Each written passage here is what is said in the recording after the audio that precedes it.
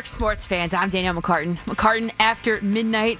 I'll be talking all things New York sports with you till 6 a.m. on this early Sunday morning or late Saturday night if you're still out and about in the city that never sleeps or you're working on a weekend like usual. Hey, me and Nick are too. Hey, listen to this. We're coming to you live from the Boomer and Geo studio here in Lower Manhattan. I am sitting in Boomer's chair. Don't worry, it's clean. We're all good. We're all sanitized here, everybody. You guys know that number, 877-337-6666. Let's load them up with your best content only. And you know what? It's an exciting time in and around the NFL, and you are in the right spot for draft analysis of both the Giants and the Jets 2021 picks. Not just the top ones, all of them. Class with me, Professoressa Allenatrice McCartan, will be in session throughout the night. I will get you acquainted with your team's draft picks and offer my evaluation, of course, on each and every single one of them. You are what you say you are, a superstar. Then have no fear, the camera's here and the microphones, and they wanna know, yeah. And you better wear your shades, the spotlights here can burn holes through the stage. Well, in total, the Giants and Jets, 16 young NFL draftees and potential NFL superstars will be calling our area home for the foreseeable future. The Jets had, and that was Lupe Fiasco, superstar. I don't know if that took you back to middle school, but it certainly does for me. The the Jets had two routes to go this offseason. And in my opinion, from the outset, I believe that they picked the wrong one for the last time. Option one was to stick with Sam Darnold and pair him with, in my opinion, tight end Kyle Pitts, who is the second best player in this entire draft. Then take a top offensive lineman with the second pick in that first round. That was my plan from the beginning. Clearly, Joe Douglas did not agree with me, sending Darnold to Carolina. So, Zach Wilson, you better wear your shades because the spotlights here can burn holes through the stage that you're going to be playing on.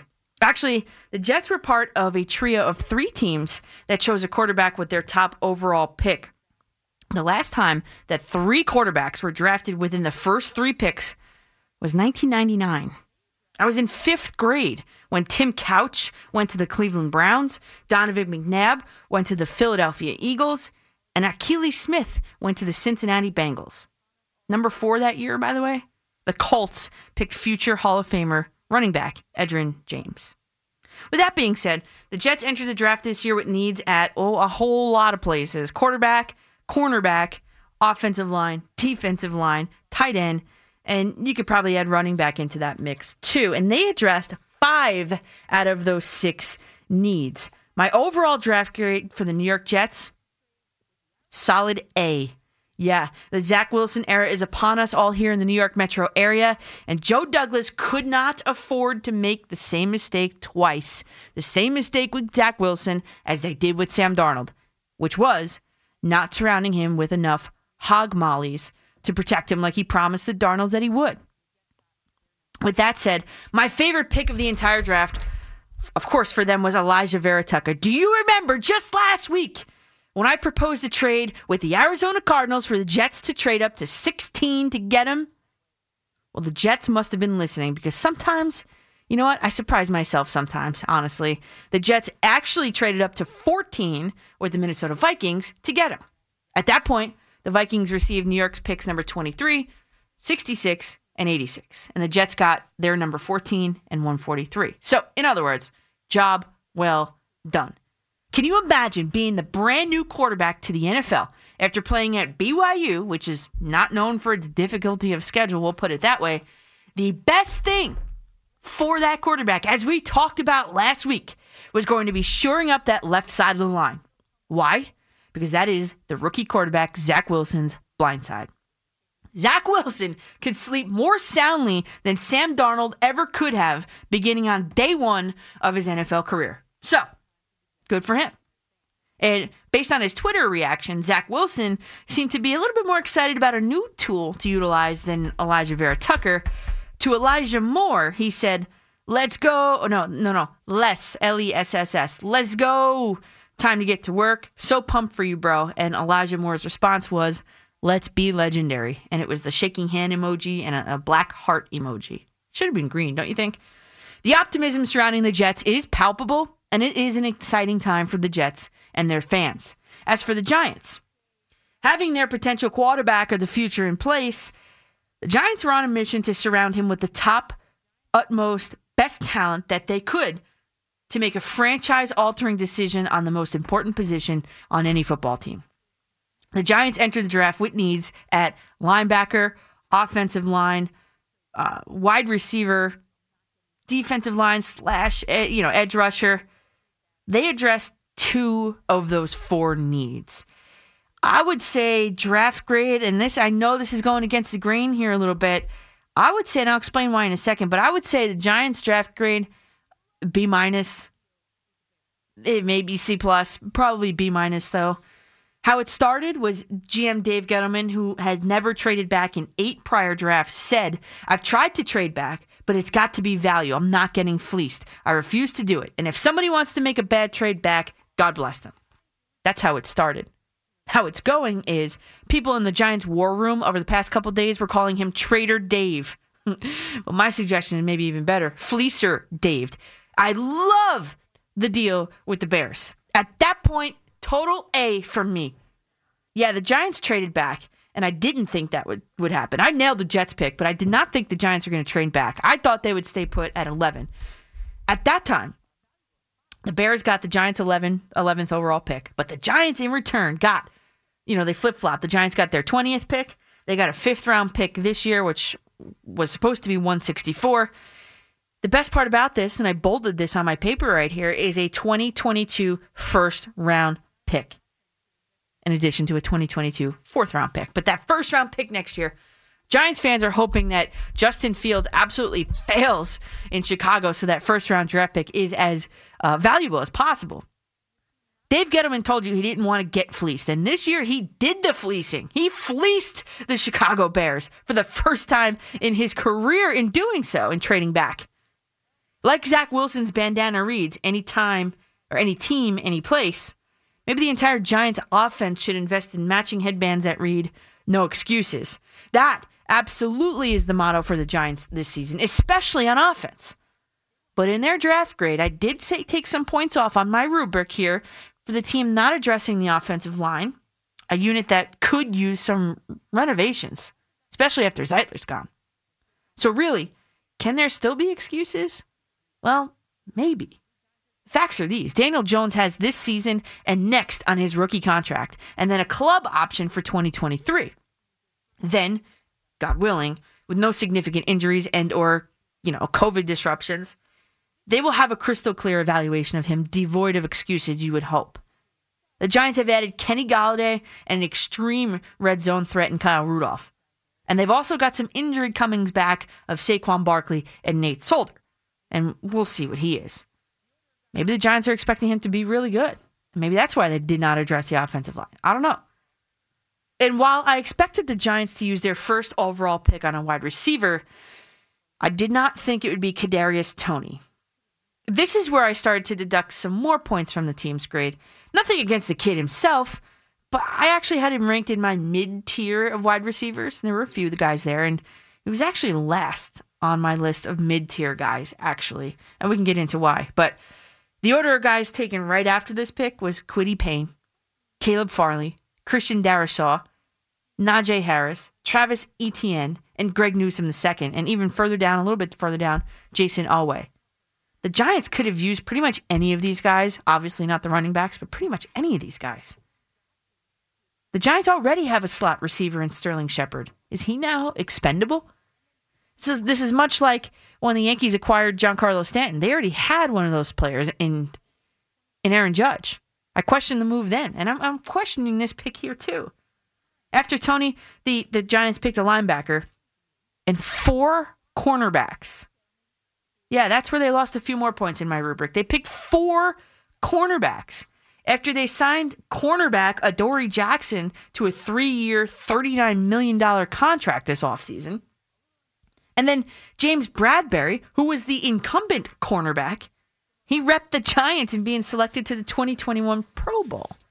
last I checked, only 2 cornerbacks are on the field at the same time. So while those were sort of puzzling to me, you have to give it to him. Dave Gettleman is and was and still will be a master at free agency. So no, I'm not calling for his firing. No. He loaded up on offensive free agents this offseason. Kyle Rudolph, John Ross, a little insurance policy in terms of Devontae Booker at running back. Oh, and the most highly sought-after wide receiver this offseason, Kenny Golladay. And don't forget, in the past, Jabril Peppers, Blake Martinez, James Bradbury, all free agents, and I can keep going. And add that to the re-signing of Graham Gano long-term, who, in my opinion, is the best kicker in the entire league. And add that to Wednesday, which was not surprising, but Wednesday, the Giants picked up the 5th-year option on Saquon Barkley's contract, which means he has a fully guaranteed salary of $7.2 million. John Mara on March 3rd, I say not surprising because John Mara on March 31st said, this is John Mara, I said it at the end of the season and I'll say it again. We hope he's going to be a Giant for life. But be careful. Jets fans have heard that line before, haven't they? I know Dave Gettleman also found Darius Slayton. And you know what else too? The pick of Azeez Ojulari. That was awesome. That was an awesome move. They could have had him at 42. Instead, they traded back, got some more picks, and they got him at 50. That was the Giants' best move in the entire draft. It came in at that juncture. And I know Dave Gettleman also found Darius Slayton in the late rounds, which is so huge for that team. But this year, I think the Jets beat him out in the late rounds, to be honest with you. We can review my biggest late round steals for Douglas and my biggest late round flops for Gettleman tonight as well. But like in my classroom, I do have an essential question for you guys. And that is, did our New York Jets and did our New York Giants get better over the course of these past 4 days? That answer is yes. And Justin Timberlake and NSYNC have an uplifting message for both our Mets and Yankees. It's going to be May. And I know the line is it's going to be me. And that, the memes that go around. Yes, May. How happy are both the Yankees and the Mets that the calendar is flipped to the 5th month of the year. It's going to be May, and the Yankees have turned the proverbial corner, for now at least. And that's how it's going to be. They're going to be riding the roller coaster all season long. So buckle up, Yankees fans. But for right now, Yankee fans can rejoice in the fact that their team demolished the Detroit Tigers in what looked like a home run derby on Friday night. They mashed 5 home runs in a 10-0 victory, one of which was a grand slam, by the way, by Aaron Judge. We'll get to that in a second. And then on Saturday, the Yankees hitting with 2 outs was on point. That's where they scored 5 of their 6 runs en route to another victory over the Detroit Tigers. And I know the Tigers are not the Dodgers here, everybody, but you got to start somewhere, right? Aaron Judge is on fire, literally, finally. He's hitting .470 over the past 5 games. Yeah, Aaron Judge is hitting .470 over the past 5 games. That includes Friday night, 2 for 4 with 2 home runs, one of which was a grand salami and 5 RBIs. Saturday, 3 for 5 with 3 RBIs. Oh, and 2 for 2, batted 1,000 with runners in scoring position, and also with 2 2-out RBIs. Aaron Boone on Aaron Judge said his at-bats over the last week or 10 days, he's getting airtight with his mechanics in his swing. It's about time. You know what's really frustrating me? Aaron Boone and his computers are turning the Yankees into an NBA team with this load management crap. Aaron Boone says he prefers his players to miss 1 game versus an extended amount of time. Okay. So Giancarlo Stanton and Gio Urshela sat on Saturday. But the Yankees have an off day on Monday. They don't play on Monday. Urshela's last 5 games, you ready for this? Batting average, .350. On base plus slugging, .864. RBIs, 7 in the past 5 games. Little push my glasses up here with my pocket protector, my pocket square. The binary code from the computer must have spit out, let's sit him. So Aaron Boone sat him and his .350 bat over the past 5 games. Giancarlo Stanton told you Friday night that he feels like he's finally catching up to fastballs, which is a timing thing, which improves with, wait for it, playing time. Stanton's right. And how do I know? For the first time in his career, he has 3 consecutive 3-hit games. The guy's got an 8-game hitting streak. And in that span, 3 home runs and a .444 average. Let me push up my glasses again with my tape over the middle bridge of them. The binary code from the computer spit out, let's sit Giancarlo Stanton too. And yeah, Aaron Boone sat him too. So I'd be interested to see how this plays out for them, like those 2 guys in particular. Like, do they cool off after being iced on the bench on Saturday? We'll see. And while it looks like the Yankees might be turning the corner this May, the Mets just might be too. Their catalyst was the clearing of the benches on Friday night after Alvarado hit Jeff McNeil and threw inside at the head of Michael Conforto. After he struck out Dom Smith to end the inning, this is Friday night, he celebrated, which was fine. But then he had some choice words for Dom Smith, screaming at him from the mound, some mimicking hand motions, blah, blah, blah. Smith clearly took exception to it, and the benches cleared. No punches were thrown. But that was really all it took to wake up the Mets bats. The team hit with runners in scoring position through the month of April, 176. So far in May, which is, 1 game, it's going to be May, right? They're hitting 666 with runners in scoring position. What a wake-up call for the Mets. And now they're 8-1 in games where they score 4 or more runs, a.k.a. games where Jacob deGrom doesn't pitch. Just kidding. So in the first inning Saturday night, the Mets put up 4 runs in that first inning against Zach Wheeler. The Phillies did come back to tie it up, though. But Conforto, leading off in the top of the ninth, launched a splitter 388 feet over the right field wall. And that made it 5-4, and the Mets did not look back from there. Conforto, with his 3 RBIs Saturday night, is ready for blastoff. You watch, Mets fans. And the bullpen, believe it or not, kept the Mets in the game. Loop, May, and finally a very confident Diaz held the Phillies to a 1 hit in the 7th, 8th, and 9th innings. By the way, that makes it 19 consecutive scoreless innings for the Mets bullpen. Who would have thunk it? But in all of this, 2 things. Number 1, injuries to the Mets' 2 best hitters. Nimmo, on a swing in the top of the 8th, suffered what they're calling a left index finger contusion. The x-ray was negative, so that's good news. Then J.D. Davis in the top of the 7th, the inning before, suffered a left hand sprain. Probably on the swing, we're all assuming. What a big blow to that Mets lineup, though, for those 2 guys to be out simultaneously, and we'll see what happens with that. And a questionable call from Luis Rojas. Ultimately, though, it did not affect the outcome of the game, but he elected to pitch to Odubel Herrera instead of walking him to force Joe Girardi to pinch hit for Zach Wheeler. And there was a hitter on deck. It was not Zach Wheeler. And Rojas elected to pitch to Herrera. Instead, Herrera was retired, and Wheeler was allowed to go out and pitch and finish the top of the 7th inning. He retired 3 Mets in a row, McCann, Villar, and Pilar. The Mets did win, though, and their bats seem to have come alive a little bit, which I knew that they would. I told you last week. Conforto is heating up. He's ready for blastoff, and now it's May, as Justin Timberlake told you, and Lindor's next. You watch. So here's the final note I'll leave you from this opening monologue here. Pete Alonso, in his post-game press conference, mentioned a new Mets hire who he called Donnie Stevenson, who he said, Louis forgot to mention him. He described him as a mental approach coach. And then when Conforto was asked about it, he said with a laugh and a side smile and then a straight face, he said, Donnie's a new guy. He made an appearance today at our hitters meeting. He is all about the approach. He is a hitting approach guy. He's a guy that just gets the boys fired up and ready to go.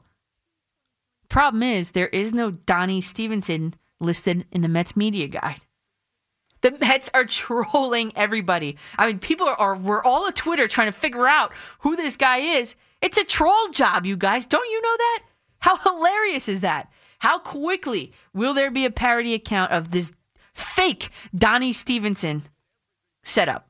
It's probably already out there. I'd have to look on the break. So, you guys, I have set the table for you guys. It is time to eat your 2:23 a.m. snacks. I cannot wait to talk with you guys. 877-337-6666. I'm Danielle McCartan, after midnight on the Fan in New York City. It's a doubleheader Sunday on the Fan. First up at 12:25, the Yanks and Detroit Tigers to wrap up their weekend series in the Bronx. We'll be on Sports Radio 101.9 FM, Sports Radio 66, and streaming on WFAN.com right up until 3:20, when we'll split our signal with the Yankees continuing on Sports Radio 66 and bringing you the Nets and Milwaukee Bucks on Sports Radio 101.9 FM and streaming on WFAN2.com. This is how we do. Old school 50 Cent throwing it back. This is the album, this is Get Rich or Die Trying, I think. And this came out right around the time that I was going to take my first SAT, and which was in the snow at Tenafly High School. I went, I almost gave his last name, me and Kevin. We drove to Tenafly High School, and actually the test was at the middle school, and we were late, and I didn't know my social security number. It was a big mess. But that's, every time I hear this album, it takes me back to that. And it really, actually, those SATs should have been canceled. That's how much snow it was that day. But, you know. So I asked just before the break, how quickly would it be to get a Donnie Stevenson parody account going? This isn't a real person, you guys. You know it's not a real person. But Kevin in Camden, who's going to be up in a second, he found the account, and he sent me a tweet from this Donnie S. Metz and said, "Hello all, thankful to be a member of this team. Thank you to the Mets and Stephen A. Cohen. I want to know which player is behind this, and I want to guess it's Pete Alonso that is managing this Donnie Stevenson account." Let's see the last time they tweeted something 2 hours ago. I was going to say, Donnie Stevenson, if you are listening, Donnie Stevenson, you give us a call, 877-337-6666. And one more thing before I go to the phones really quickly. I got a tweet on the break from Cosmo Di Liegro. Liegro. That's it, Di Liegro. Sorry, my eyes are a little bleary-eyed this early in the morning. Cosmo Di Liegro, he says, I felt the same original plan for the Jets. Keep Sam and draft Kyle Pitts or trade back for more. That being said, I'm very happy with Joe D's picks, Danielle. Let's go Jets. Agree. Totally agree. All right, 877-337-6666 is the phone number. And it was hilarious, right, as I was standing in the hallway waiting to come on. When Chris gave out the phone number, Chris, I know he listens on the way home. So, Chris, when you gave out that phone number, and you were like, that's the crutch, that's my crutch, that made me laugh out loud. So, thank you. Maybe you got some callers with that phone number for my show, Chris. Thank you for loading them up for me. All right, let's go to first, kicking off tonight, the DJ LeMahieu of the night, or the Brandon Nimmo of the night, depending on which team you root for, Kevin in Camden. You're up, Kevin. What's up, Coach? How are you? Good find on that. Thank you. I was just, I'm doing my homework. I'm always looking. You know me. I do my homework all the time. Right. You know me. I got to talk about the draft because I'm not going to kill Gettleman.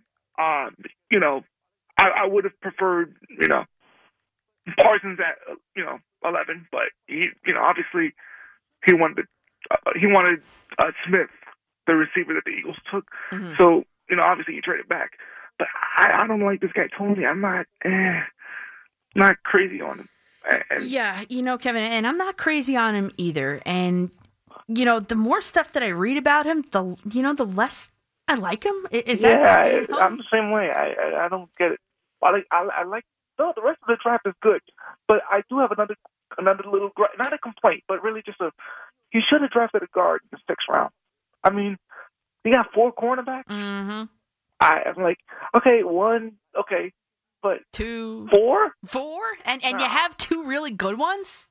Nah, I don't know. I know. I'm like, that's kind of why I knocked him a little bit. Everybody's saying, the Giants had. Yeah, but I'm not going to say the guy's fired. I mean, I'm not going to call the guy's firing.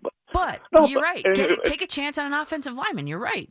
Absolutely. And real quick with the Jets, love a steal that I thought that they took. Well, obviously it was Tucker that you called, which I was happy with that. Yeah. But Moore, the receiver. Elijah Moore, I think his name is. Yep, he was a steal. Yeah, I think he's really good, and he's going to help Wilson and the Jets a lot because I'm telling you, the receiving. I still don't trust Chris Herndon, but hopefully the receiving's better, and hopefully it just makes Wilson a better player. So I'm really happy with the Jets draft, and my Jets shirt really is lucky. So, Gase got fired when he wore that shirt, so hopefully the Jets can win the Super Bowl with that shirt. Well, you got to wear it every week for it to happen. You know that. I will do it. I don't doubt it. I will do it. I don't doubt it. So, all right, well, Kevin, good takes here, Kevin. Thanks for the call. Appreciate it. Thanks, Coach. So, quickly, two things. Kadarius Toney, right? I had him ranked in the mid-tier and at the bottom of my mid-tier. And because the NFL is saying he's going to be a starter within the first 2 seasons, that's what they're saying. There were NFL-ready guys above him and taken after him. Why? Sure, he could step right in as a punt returner. He has... This is what scouts say. He has the potential to run complex first and second level routes, which is good. Plus value in quick game and has a gadget option. Cool. Let's see Jason Garrett get a little creative. Very good open field vision for run after the catch. All good things. But battle injuries, missed chunks of action in both 2017 and 2019. Route speed looks turned down at times. Route inefficiencies will need to be corrected. Too much freestyling and wasted motion in and out of breaks. This is all NFL scouts. Issues with contested catches underneath. That probably is the biggest one for me. Issues with contested catches underneath. And again, the Giants already have a slot receiver in Sterling Shepard. Is he now expendable? I don't know. Nothing against the kid, But then again, all this off the field stuff that you're reading about him. I was gonna tell Nick to play one of his rap songs coming back from a commercial, but none of them are clean, which would have been a fun thing, but none of them are clean, so we really can't do that here, obviously. And the Jets, steal of the draft, well, maybe not, but a good steal. Number 34, Elijah Moore, at pick 34.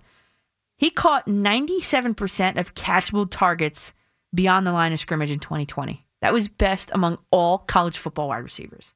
This guy has, this is Joe Douglas, outstanding ball skills, outstanding catch radius, sure hands. Are the Jets moving on from Jamison Crowder, though? I don't know. Robert Saleh, he said, talking about Elijah Moore's versatility, he said, backfield, jet sweeps, can play the X, can take off the coverage off the top, slot receiver, and to be able to get a guy like him at 34 is incredible. Okay. Where I had him ranked, just so everybody knows, again, in that mid-tier, one step ahead of Kadarius Toney on my little scouting board. Well, we'll see. We'll see what happens. Let's go back to the phones. Paul in Floral Park, you're up on the fan. Hello, Danielle. Hey, how are you? Good. How are you? All right. Good to be back on the phone with you. Good to have you. Yeah. So all the teams are winning. They won today. Yeah, Yankees. But the Mets, they still got to show me a little more guts and grit. Yeah, I'm very disappointed that Dominic Smith didn't go after that Araza. Yeah, he said you can meet him in the meet me in the tunnel. You know where to find me. Come on. I mean, just charge the pitches, man, like what the Yankees did with Armando Benitez. If you remember that, when he drove Tito Martinez, or vice versa, Piazza Clemens. Yeah. You didn't have to hit him; just charge him out. Put a little fear in him, Dom Smith. Come on, dude. I know. I know. Meet me in the tunnel. Come on. Oh my God. Yeah. Yeah, with COVID protocols there, Paul, thanks. Right. For the call. COVID protocols probably dictate that obviously you can't probably meet there in the tunnel prior to, or I guess after the game, prior to the game. I don't know when Don Smith wanted to meet him, but, that's an old school thing. It's an old school line. That's like, flagpole, 3:00, let's meet. You know what I mean? It didn't happen. But, Don Smith put a little fear in him. Benches cleared. I tweeted, I said, quick, because everybody was going between the draft and everything else. I said, quick, put the Mets game on. Benches clearing brawl. That was pretty cool. I love watching that. I love watching when bench is clear. Oh, and then it happened again a little bit later in the game. The shot made me laugh out loud of all the Mets bullpen guys just standing in the outfield, standing and waiting. It was a still shot for like 10 seconds. They were just watching. That made me laugh out loud. So, speaking of laughing out loud, what is it like to watch the NFL draft with someone who doesn't watch football? Round 1, that was. Well, I will tell you after this quick spot. And Mets fans, for the best coverage of the New York Mets, look no farther than MetsMerizedOnline.com. Their talented staff of writers are committed to full, comprehensive Mets coverage, including exclusive interviews, daily original articles, great weekly features, and in-depth analysis of the Metropolitans and the minor league system. Metsmerized Online is the go-to place for all you diehard Mets fans. So grab your smartphones, grab your tablets, grab your laptops, and get Metsmerized today. Hey, it's Boomer and Gio. Join us tomorrow morning.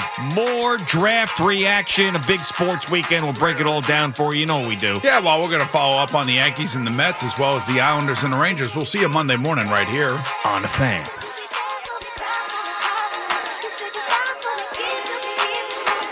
Yeah, welcome back to McCartan After Midnight here. We've got me, we've got Nick behind the glass, we got Drake on the tunes, Nick's on the ones and twos, everybody. Welcome back on this NFL draft weekend, on this weekend where both the Yankees and the Mets won their games on Saturday. If you're a baseball fan in New York, you're feeling good. If you're a basketball fan in New York, you're feeling good.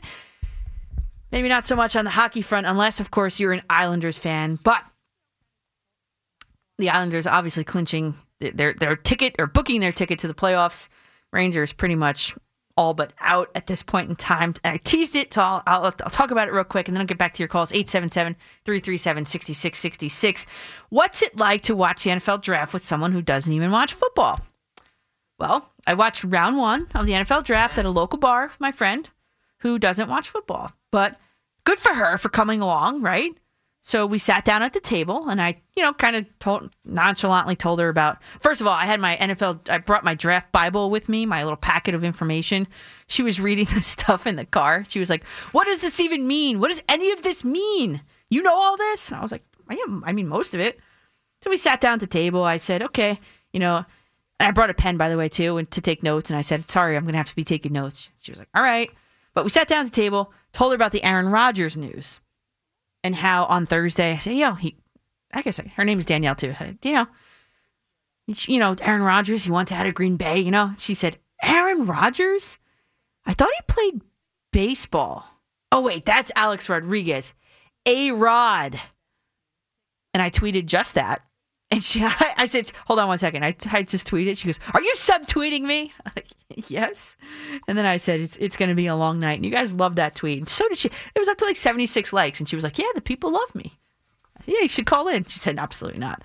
But, I do enjoy that because I felt like she actually experienced something that she never would have on her own. She did learn a thing or two. And the biggest lesson she told me, she learned that the worst teams pick first and the best teams pick last.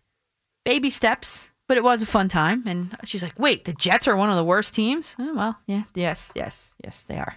She said, well, the Giants aren't much better. And anyway, so that was the whole conversation here. So back to the phones, 877-337-6666. Robbie in Lenox, you're up next on The Fan. Robbie, what's up? Well, Danielle, it's really a pleasure to speak to you about the National Football League. How are you? Great. How are you? Let's do it. Well, first of all, let's start with the draft. Okay, I could not believe that Aziz was there at 50. Yeah. He was my first guy I wanted to pick, and he and Micah.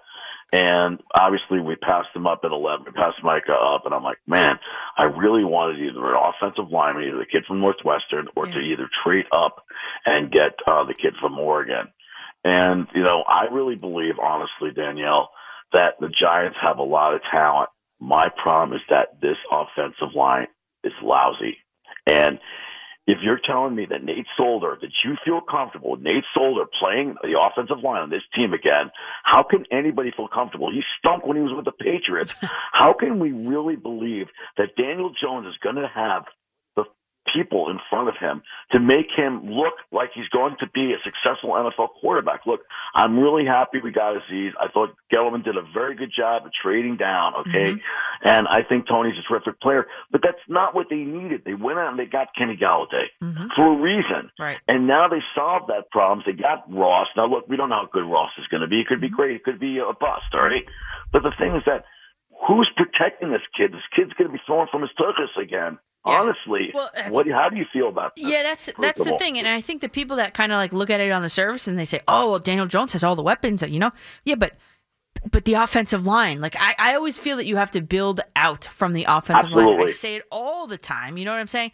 So, I mean, that would be the excuse. The only excuse that they would have is that. And what, are you just going to hope that they're going to gel? You're just going to hope that Andrew Thomas takes another step forward? Like, I wanted Becton last year so badly. I love Becton. He's going to be a great player.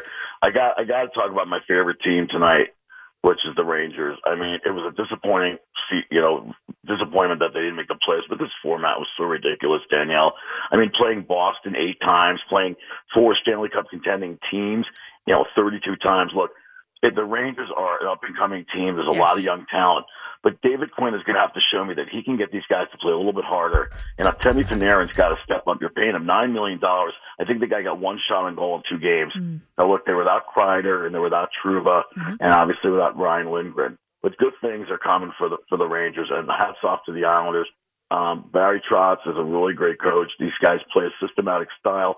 Their gaps are great. They're disciplined. And Varlamov's been great. So they're going to be tough out. And boy, anybody who plays the Islanders, I would be afraid to play the Islanders in any series because once they get a lead, they just suffocate you, you know? That's a good word, suffocate, yep. Absolutely. Yep. And as far as the Yankees go, you know what I thought of you the other day when Judge was hitting third? I said, oh, my God, I remember talking about Judge hitting third. Finally. Oh, my God, let's have a party. And now he's hitting grand slams. Come on.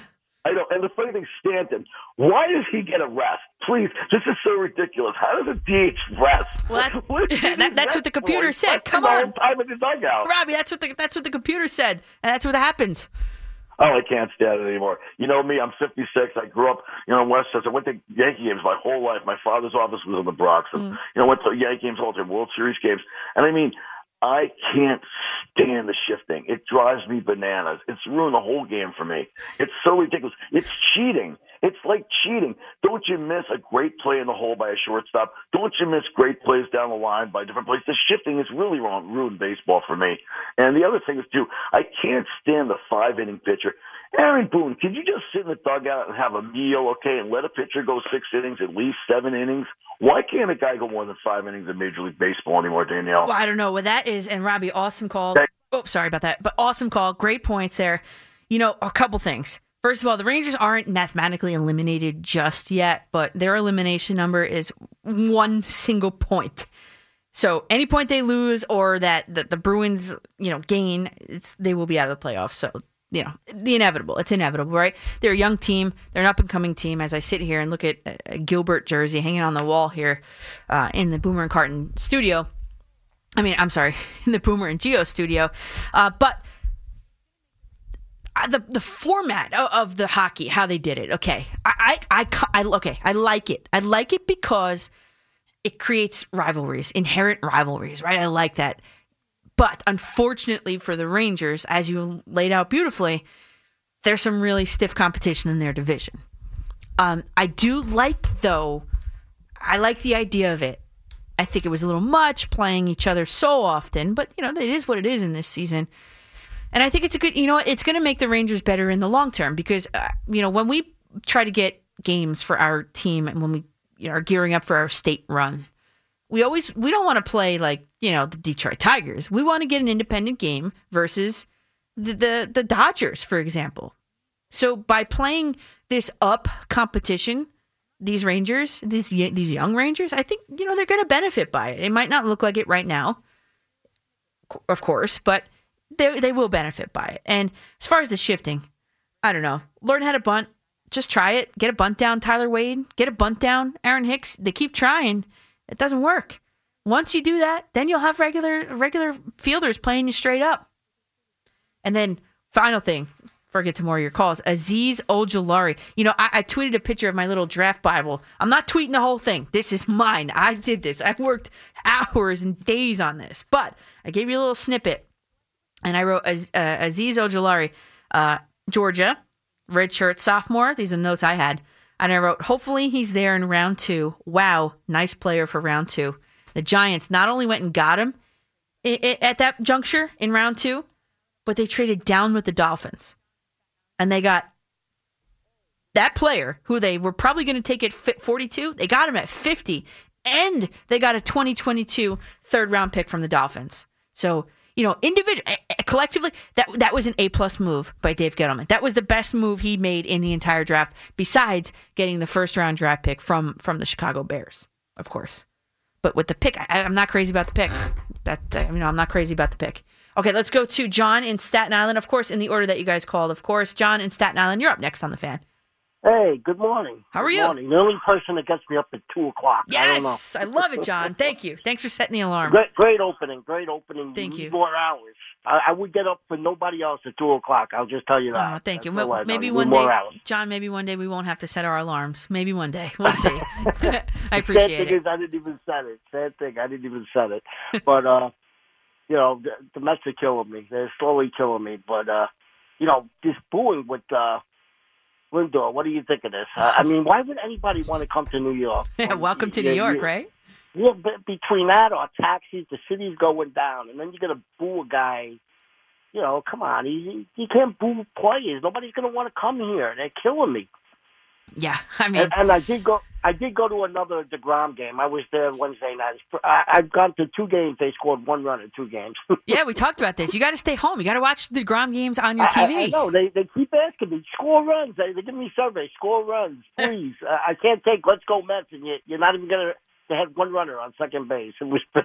I know. This Lindor booing thing, though. It's people that are just frustrated with the dollar amount that he was given. And this is the Yankees fans. Boo Giancarlo Stanton all the time. That it's just the passionate fan base. I understand it. I get it. However, it's a month into the season. Again, we'll go over this again. We are a month into the season. He's in a brand new league. He's in a brand new city. He's facing brand new pitchers. Because he came from the AL, and now he's in the NL. It's a whole different little shift, a big shift, in fact. He heats up in May. Francisco Lindor has a lifetime batting average of over 300 in May. He is going to do fine. So, Mets fans, pull your Jets, Mets fans. I hope you're right. I have him in my fantasy league. He has 1 point this week. He's killing me. Yeah, he'll be all right. Too many Mets. This is killing me. Wow, that sounds like you're a homer there, John. Oh, I hit my teams, Mets and Yankees. Oh, come on. You but can't do I got that. Judge. Judge is getting hot at least. Yes, Judge is getting hot. How many points did he give you this week? I think 36. Nice. So nice. He's carrying me this week. Yeah. But, your boy Gettleman did a good job. I love that guy, Devontae Smith. I don't understand how he's the third receiver. He's the best receiver last year. He was phenomenal. Yeah, he was. He was my third receiver on the board. And John, thanks for the call. When I went through this, I take my time and I go through this, and I'm flipping back to the page here of wide receivers. I'm trying to find it. I had 3 wide receivers in my top tier. Number 1 was Jaden Waddle, went to the Dolphins. Number 2 was Jamar Chase, went to the Bengals. And then I had Devontae Smith. Obviously, he went to the Eagles.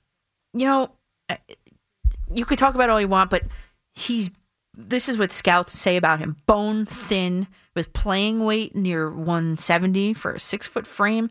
That guy can just get jammed right off the line of scrimmage at the NFL level. Feisty but lacking average play strength. There's a lot of question marks with him. Sure, he's the Heisman winner. Sure, yes. He'll be okay when he's put into the right situation. But I wouldn't be able to justify trading up for him like the Eagles did. I think the Giants did fine in standing pat at that. I just wish that they didn't. Kadarius Toney. I don't know. I'm not sold on him. I'm just not, and I just wish the Giants, look at the guys that were on the board still behind him.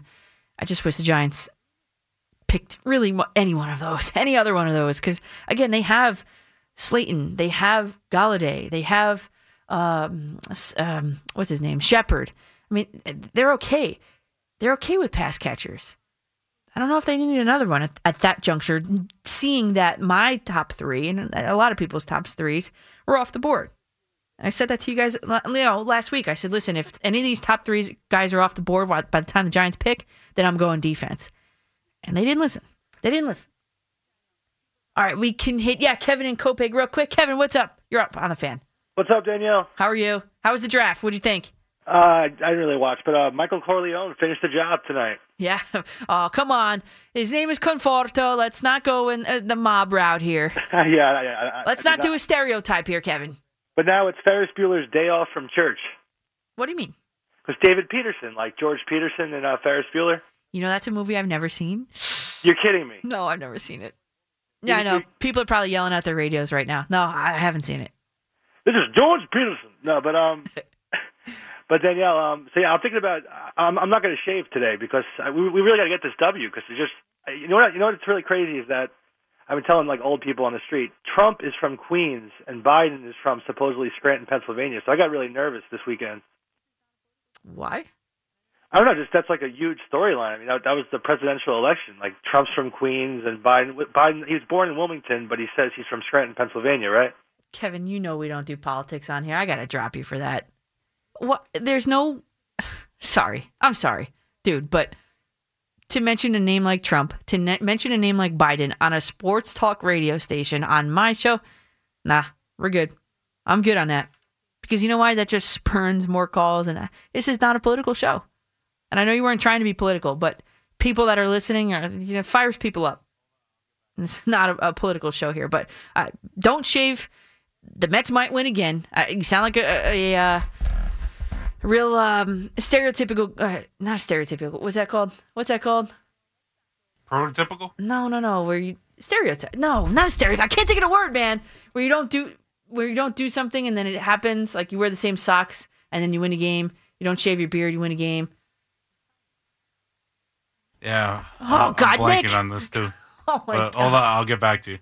Oh, man. Superstitious. There you go. There's the word. Yes, you sound like a real superstitious. Thank you, Nick. You sound like a real superstitious guy. Don't shave your beard. We'll see what happens. Don't like the stereotype of Michael Corleone. Let's not go there. The guy's name is Michael Conforto. Nice Italian-American baseball player.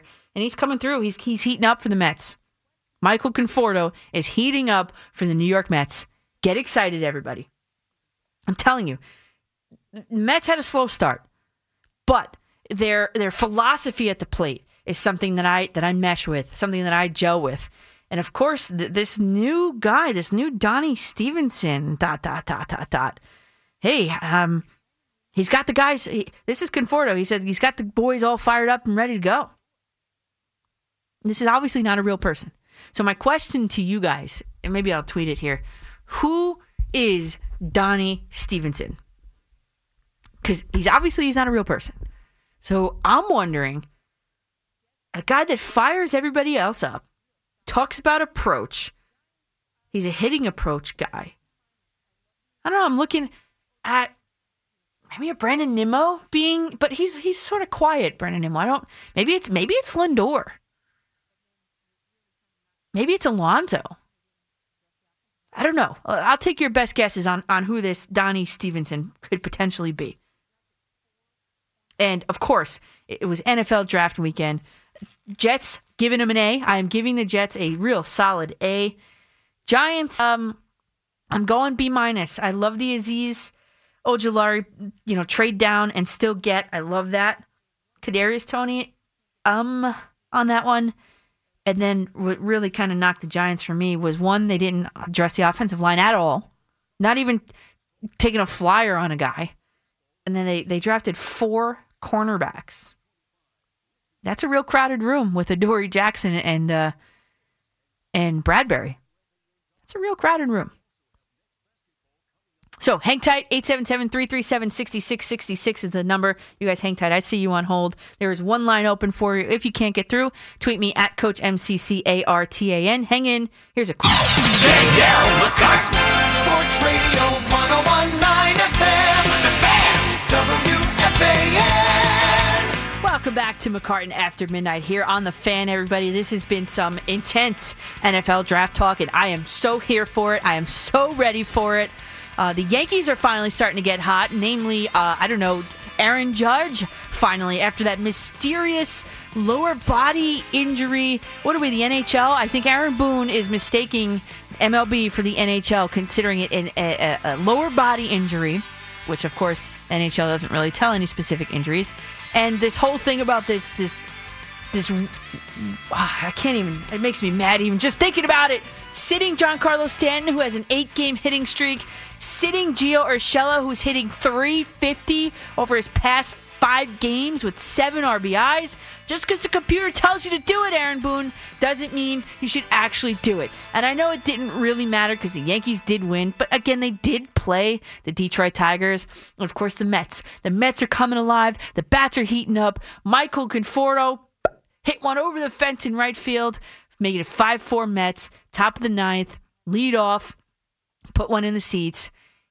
I'm telling you guys, the Mets are heating up, and Lindor is going to be next. Lindor will be next. And we are on a mission to figure out who this Donnie Stevenson is tonight. It dawned on me during his update, Kevin Dexter's update, that maybe we're looking in the wrong spot. Maybe, just maybe, the owner of the Donnie Stevenson, obviously parody account, there is no person named that. I think I have an answer. I think it's Jacob deGrom. Yeah. He doesn't have a Twitter anyway, right? So it's not technically a burner account. And he's like a goofy dude, actually.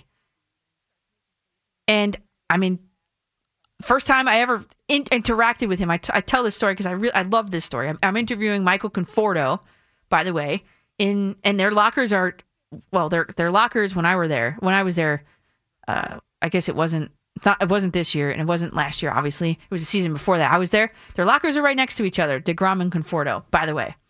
They were, or they used to be. And I'm interviewing Conforto, and Jacob deGrom walks over, to be like the camera dude, and he starts making faces and stuff, trying to get us to laugh, like, directing it, in the background. So it was very funny. But he's a goofy dude. So I'm thinking, who gets the guys fired up? I would think it's Jacob deGrom. I know he's like a quiet type, but that's who I think it is. I think Donnie Stevenson, there it is. I figured it out. I should be a detective. Donnie Stevenson, Jacob deGrom. You will hear that tomorrow, and you will think of me. And if I'm wrong, you're going to think of me too. All right, let's go to the calls. 877-337-6666. Dave in West Babylon, you are up on the fan. Yeah, hey, Coach. How are you you? Ready for it? Are you ready for my Tony rant? All right, tell me. All right, here we go. First Keep off, it clean. Keep it clean. No. I'm keeping it clean. Okay. Urban Meyer from Jacksonville. Yeah. He. There's a story out there that he was heartbroken that he couldn't take Tony at 25. How does your player feel? How does your draftee feel when he hears that? Knucklehead. Yeah, that's like a first year head coach, gaffe there. Wow, that's the first one. Yeah. Number 2. All right, Mr. Joe Judge. I remember Joe Judge when he first came out and he said what the identity of our football team was going to be. Mm-hmm. Smash mouth, blue collar football. We are not entertainers. We are football players. Mm-hmm. What happens now? We get an entertainer for the first round pick. Mm-hmm. A human joystick, has problems catching easy passes, does not go off his routes by cornerbacks. But he's a highlight reel. I don't care about highlights. Right. I care about winning football games. Yeah. Okay, number 3. We had this with Odell Beckham. We had this with DeAndre Baker. I really don't want to hear, like, as soon as we draft this guy, I go on, I check his newsreels that he found that police found an AR-15 in the back of his car, and he said the reason he had it was to protect himself from a group of guys that he was in trouble with, or that were like chasing him or whatever. I mean, come on, really? I would if Gettleman and Judge were really that dead set on getting a wide receiver, just get Rashad Bateman and go forward. I would have been fine with that. He does not have the issues off the field, on the field, the injury issues, and some of the issues with his size and all of that kind of stuff. Now, people are raving about Tony, actually. But I don't see him lasting past his rookie contract. I hope I'm wrong. Now, everything else that the Giants did, to me, I really liked. I love them getting for the future if they can draft somebody that makes sense. But them, and to add insult to injury, you wait until you go to the undrafted free agents, and once again, you get a couple of offensive linemen. Really? We're going to do that again? You like four cornerbacks? They were talking about getting another cornerback. Now, is that insurance? I don't know. Personally, at number 1, you couldn't find an O-lineman. At number 4, you couldn't find a lineman. Mm-hmm. I didn't really understand the cornerback either, to be honest with you. Right. To me, as you said, Ojulari was a home run. Mm-hmm. They lucked into that home run, but you get a third-round pick and you get your guy. Yes. And you get that, you get that connection. He was roommates with Andrew Thomas. Fantastic. Mm-hmm. Awesome. Mm-hmm. But to me, it was okay. I heard that they had connections with this kid. There were a couple of guys. I don't really know enough about them yet. So, well, you're tuned into the right show. I'll tell you that much. Yeah, but in terms of Jets versus Giants players, you guys blew us out. By the way, you got my guy. You got Verstock. That's the guy I wanted. Mm-hmm. And I thought originally, that the Giants were going to try to get him at 20, but you guys jumped. I don't think they were going to. They were focused on a wide receiver. I don't understand that. Yeah, total tunnel vision, right? I don't get that at all. I say that maybe, just maybe, for the future picks, the Giants may have won the draft in the long run if they do the right thing. Now the Jets, you guys blew us out of the water in terms of players, I think, and you got 2 guys with the same name, so that's going to be fun. Yeah, and I had and Dave, thanks for the call. And I had a tweet from, I can't find it right this second. They played each other. Those 2 guys, they played each other. The Jets drafted 2 guys with the same name that played against each other in college football. And going back to this thing, and what I was kind of reading, skimming as you were talking there, Dave, Kadarius Toney was one of 7 Florida Gators suspended for, this is a quote, not living up to the Gator standard. I know I would have been extremely interested to hear exactly what that meant and what that was about. Yes, in fact, he was pulled over in possession of an AR-15. An AR-15. And it was not actually in his hands at the time of the stop, and he was not charged. So here's the thing. Joe Judge, right? Joe Judge, he's the guy, like, you trust him, don't you, right? So he hired this guy, Jeremy Pruitt. He's the senior defensive assistant. Jeremy Pruitt is the senior defensive assistant, and that was a Joe Judge hire. Pruitt recruited this guy out of high school. And I'm just going to read you a quote from Joe Judge. He said, listen, we use every resource we have, okay? Jeremy Pruitt, who is in our building, Jeremy recruited him out of high school. So we have the people in this building with established relationships who have known this guy, Tony, through the course of not only being in college, but going back to when they were in high school, developing as a player. We have numerous coaches that have spent a long time recruiting, and we have this guy in summer camps for multiple days at a time and had extended exposure to him. We had guys at the pro day. We had Zoom meetings that were allotted by the league, and we used those and phone calls. Joe Judge seems to be, I don't know, okay with it. So I guess for right now, you got to let it go. If Joe Judge is okay with it, I guess you got to let it go.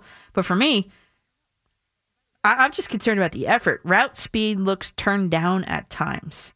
Route inefficiencies will need to be corrected. Inefficiencies. I don't know what that means. And too much freestyling and wasted motion in and out of the breaks. That's probably what that means. Issues with contested catches underneath. I mean, so what are we doing here? He's not going to be the number 1 wide receiver because that's Kenny Golladay, right? That's what the Giants paid him for. Where does he fit in? So I don't know. And by the way, in his first 3 years, in 27 games, 50 catches, 606 yards, only 2 touchdowns. But in 2020, something happened. In 2020 alone, 70 catches, just about 1,000 yards, and 10 touchdowns. So I don't know. But I'm still going with not a fan. Let's go to Rick in West Palm Beach. You're up on the Fan. Hey, Danielle. How you doing? I'm good. How are you? Good, good. Hey, before we go on, I just wanted to give you a heads up about something. My family's sleeping at home. I'm in a different room. So if my wife wakes up, I'm going to tell her I'm talking to Jake from State Farm. And if she asks you what you're wearing, just tell her you're wearing khakis, okay? I got it. Yes, I'm wearing khakis. Yes. Cool. So what do you got for me? Thank you. That's funny. There's a lot that I wanted to kind of bring up, a little bit of everything. Okay, let me take notes. But, go ahead. Yeah, all right. I know you and I have spoken on Twitter about, I know you're a big Sam fan, and I've been with the whole Zach Wilson stuff, and we've been back and forth with them stuff. I think that, one thing that I liked about Joe, that Joe came in, he got hired after, the 2019 draft, right? Yeah. After I believe so. The draft was already done, he came in, and I think he came in with a game plan. He said, "Okay, I'm coming in with a plan. I want to clear the roster. Yeah. Free up the cap room. Right, free up the cap room and add draft picks. And I think he's done all three. Okay. And at the end, he wanted to bring in his own QB. Yep. And he wanted to, and I think that game plan, he's been doing it with this draft. Okay. And I know you wanted to give Sam a chance, and I think I think Zach fitted with the new offense a lot better than Sam in their eyes.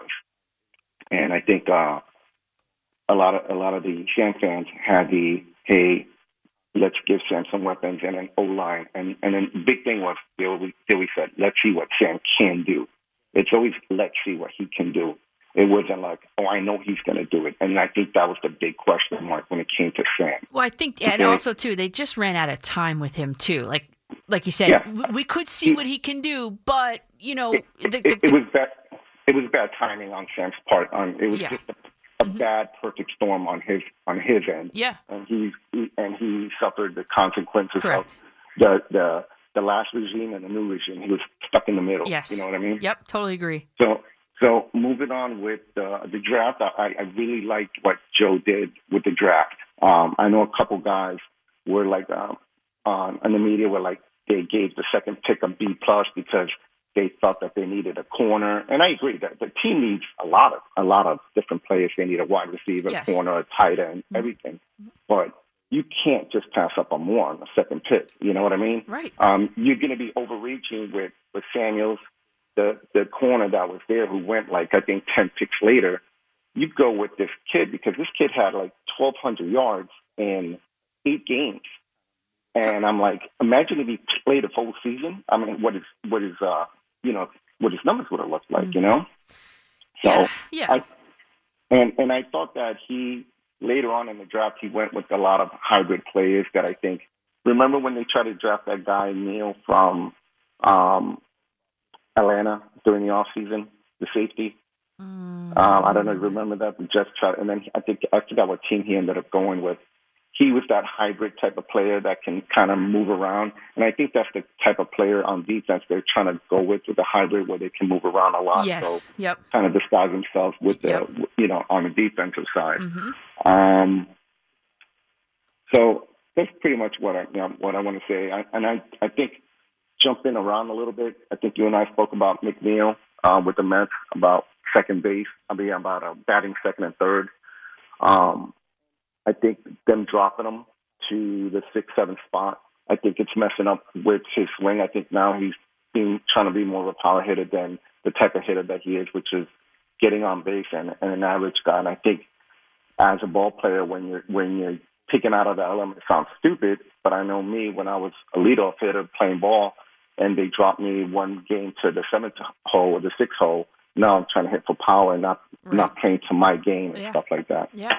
Mm-hmm. So, yeah. Good point there. And I like how the Knicks are playing this. I like the game plan that the GM has done with the Knicks there, and everything. So I think what's happening with the Knicks, I think it's going to happen with the Jets, and I hope fans remember that this is a process. Yes. They did a lot of big things today, and next year they got another 10 picks and 2 number ones, a couple number 2s, and then more cap space. Yep. So the future, in my eyes, looks very bright for the Jets.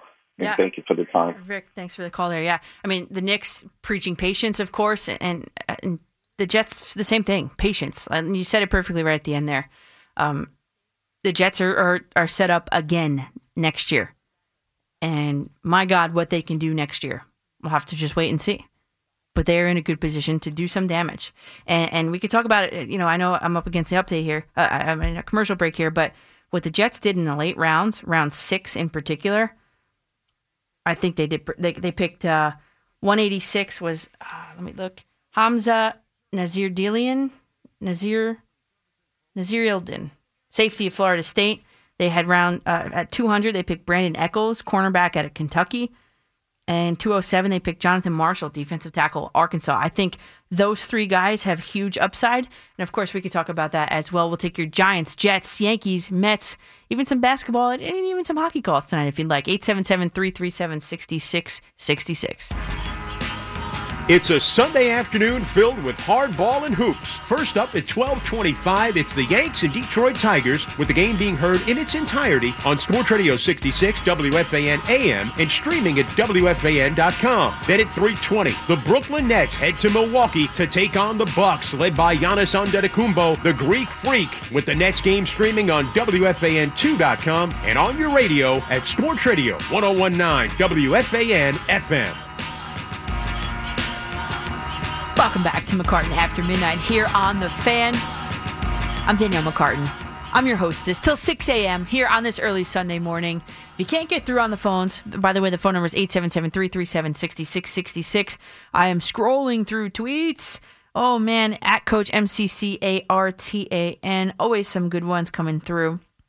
But with the NFL draft, someone asked on Facebook, actually, facebook.com/Coach McCartan as well. Someone asked, what shirt am I wearing tonight? That's always a thing. Everybody likes to know what, because you know what? I always like to involve you guys. You guys always, I like the input. So with the NFL draft happening over the past couple days, the Yankees are busting out finally, and the Mets, they're heating up. Let's just put it that way.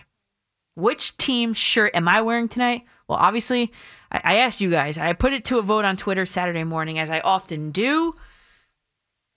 It must be some super draft excitement and optimism, because Jets fans turned out in droves to my poll. 50% of voters picked that I wear a Jets something tonight. So here I am. Got a Jets t-shirt on. Jets 50%. Giants had a 27%. Yankees had 10. The Mets had, I should flip that. Mets had 13%. Yankees garnered 10% of the vote. So Jets fans, I know you're pumped up. I know you're excited. Let's go back to the phones, 877-337-6666, as we enter the Zach Wilson era of New York Jets football. Ken in Queens, you're up on the Fan. Oh, Danielle. You're my favorite second Danielle. I always tell you that because my daughter is the first Danielle. Well, of course. I'm not trying to place your daughter. Awesome. Well, thank you. I appreciate the compliment there. Oh, God, I have so many questions, and you have answers, and I'm going to tell you what I know, then I want to hear, of course, what you know. Okay. Let's do it. Number one, the 4th round. I was surprised the Jets gave up that 4th round pick that they got from Minnesota the day before. They gave it up. I don't know if it was the Packers or whoever it might have been. And I think they got an extra 6th round pick, but I was just wondering why they would give up a 4th round, because you're probably going to get a better player in the 4th round than you might get in the 6th round. You know what? That is one question that I don't have the answer to. I have a whole packet full of stuff, and I don't have the answer to that question. I'm not sure. Okay, because I was hoping they would get that kicker, Evan McPherson, and then Cincinnati took him in the 5th round. Well, they did go Michael Carter, though. Did you hear the interview I did with Connie, who used to scout for the Jets? She loved she loved the two running backs out of North Carolina, and you know what? I should have followed up with her, but I'm sure she's really happy because they ended up getting one of them. Yeah, and they said that the wide receiver, the steal of the draft at wide receiver, Elijah Moore, was the steal of the draft as far as receiver goes. Okay, and you know. Daniel Jeremiah is very close with Douglas from his Baltimore days, from his Philly days when he was scout over there. And I think he's whispering in his ear because he said on the show, I was watching NFL, who did, the Jets going to take? And he was right on with Michael Carter, right? Then same thing with Elijah Moore. And then when they took, it was between Cox, the linebacker, and I think it was between Cox and Michael Carter. And, of course, they took Michael Carter, the running back, which I was happy about. And as far as these guys that I'm hearing, this safety from FSU, he's 6'3.5". He plays basketball. He's supposed to be really something. Yes. He might not even be a safety. He could be a linebacker for them, they're saying. So, Ken, this is, yes. The quarterback they got out of Kentucky. Hold on. Slow down. I'll give you your time. Hold on. This is, I wanted to talk about the safety out of Florida State, and that was the one guy I mentioned right before the break, Nazir Ildin. Listen, I can't pronounce his name. I know, and I feel bad. Let me try it again. Nazirildin. I think that's what it is. Hamza Nazirildin. I had him colored in green. I kind of like him. You know what? He's first of all, high character guy. I have a note. He made road trips to offer guidance and leadership to younger players and was celebrated by the entire sideline after he had an interception after coming back after an ACL tear. The guy, this is what scouts say. He's a willing leader, a good teammate, a hard worker who has played for 3 different head coaches, believe it or not. So I like him. He was projected to go in round 5. Jets got him in round 6. I like him a lot, actually. And he's big. He's 6'3.5". They say he can dunk a basketball. He plays basketball also. I'm hearing, like I said, good things about him. I'm also hearing about the Sherwood guy they got, I believe in the 5th round. He can be a linebacker. He's also listed as a safety, but he can also play linebacker, they're saying. Jamie Sherwood. Okay, yes. Okay, so here's what I said about him. I actually colored him red. I have green is good, yellow is all right, orange is like not so good, and then I have red. And I colored him red actually. So round 5, 146, Jamie Sherwood, safety out of Auburn. What I wrote was he was picked too high for my liking actually, and because the projection was in the 6th or 7th round. The Jets kind of reached for him. I think really reached in round 5 for him. I just think, let me see what the scouts are saying here. Occasional confusion against route combinations and bunch sets. That's not really that good. That means you're not really studying to me. It says lacks athletic talent and speed to play over the top. Ineffective hand placement on taking on the block. But everything... He's listed as safety, though, right? He's listed as a safety, right? And he's fast, physical. He's a short-circuiting receiver, screens from the slot. Fierce hitter, intimidates receivers over the middle. That I kind of like about him. But I just think that the reason why I colored him red, because he was just picked too high for my liking. That's all. Oh, because they loved him on NFL. They said he could. He's the type of player that Saleh would have all over the place in his kind of system. Yeah. He'd have him roving all over the place. From this coming from here, coming from there. That's the kind of player he was. That he possibly could be an outside linebacker. That's what they said. I don't know. Nobody knows because the scouts usually could be wrong a million times too. But kind of reminds me of what you were just saying of Jamal Adams, right? That guy can play everywhere. That's what I loved about him. Jamal Adams. Now, I want to ask you 2 more things. The cornerback from Kentucky, what are you hearing about him? Cornerback from Kentucky, Brandon Eccles. They picked him round 6, number 200. Okay, so I colored him green, actually, and this is in the 6th round. The Jets had him. I always like guys. So he was a wide receiver, and then he converted to cornerback. And I always liked him because they understand it from both ends, both offensively and defensively. So that, to me, I wrote down right away, sounds like an instinctual guy. That's what I wrote down. The scouts are saying, where is it? Basically that he was an instinctual guy as well. So I like that. I know he's not going to be immediate, but I'm intrigued. I use the word intrigued. Again, at cornerback, the Jets are barren at, so it wouldn't surprise me if this guy takes a big jump.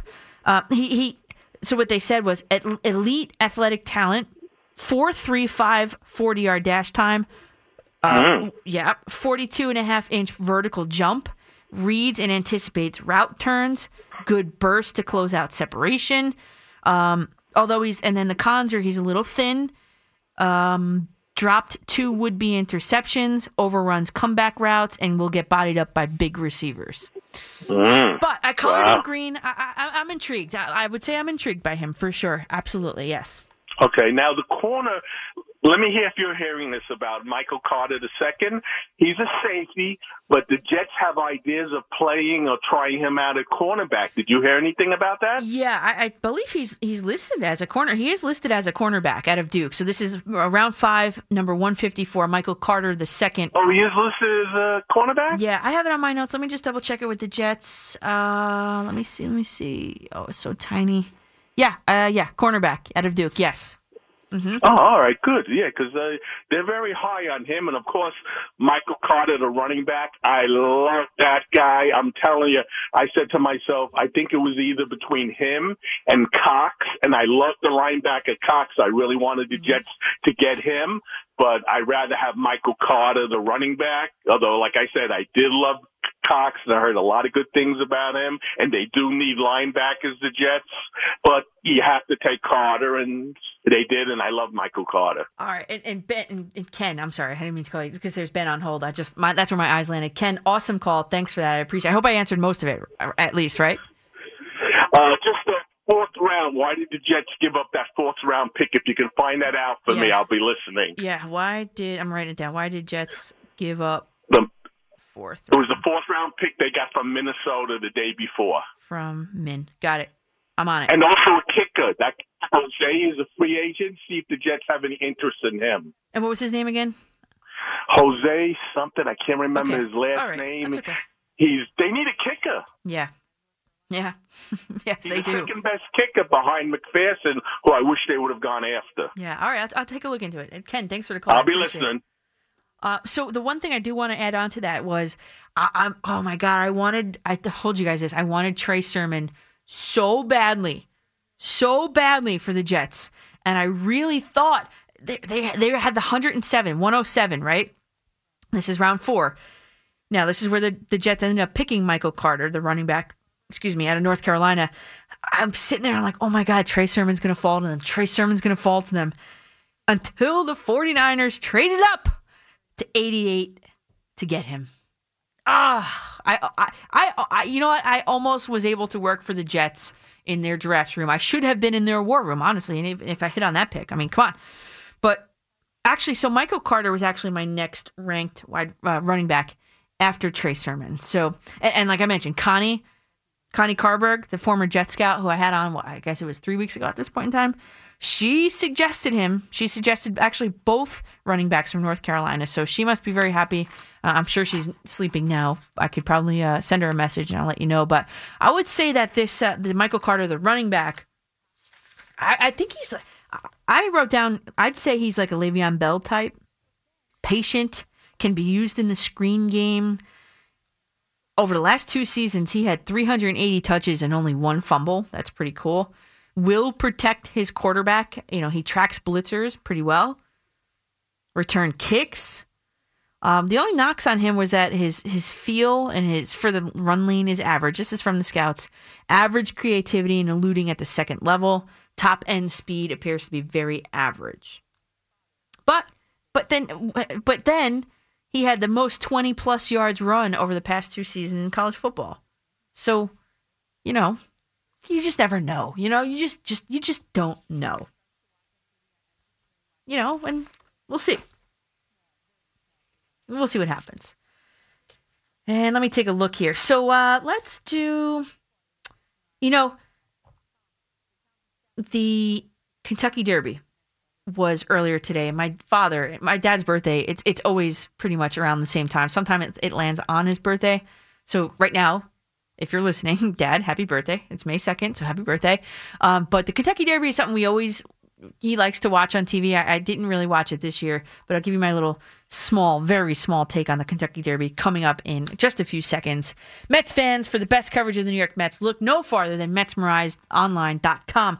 Their talented staff of writers are committed to full comprehensive Mets coverage, including exclusive interviews, daily original articles, and great weekly features, and also some in-depth analysis of the Metropolitans and their minor league system. MetsMerized Online is the go-to place for all you diehard Mets fans. So grab your smartphones and grab your tablets and get Metsmerized today. Get ready for our Yankees-Astros box office blitz tomorrow from 6 a.m. to 7 p.m. with hourly chances to see one of the games coming up this week at Yankee Stadium. It only happens here on your home for Yankees talk, tickets, and every game. The Fan, WFAN, and streaming on WFAN.com.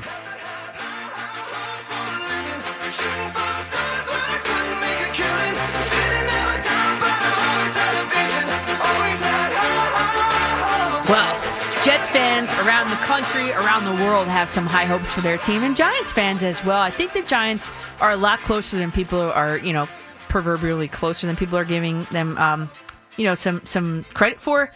Quickly, Ken from Queens, I have one answer for you.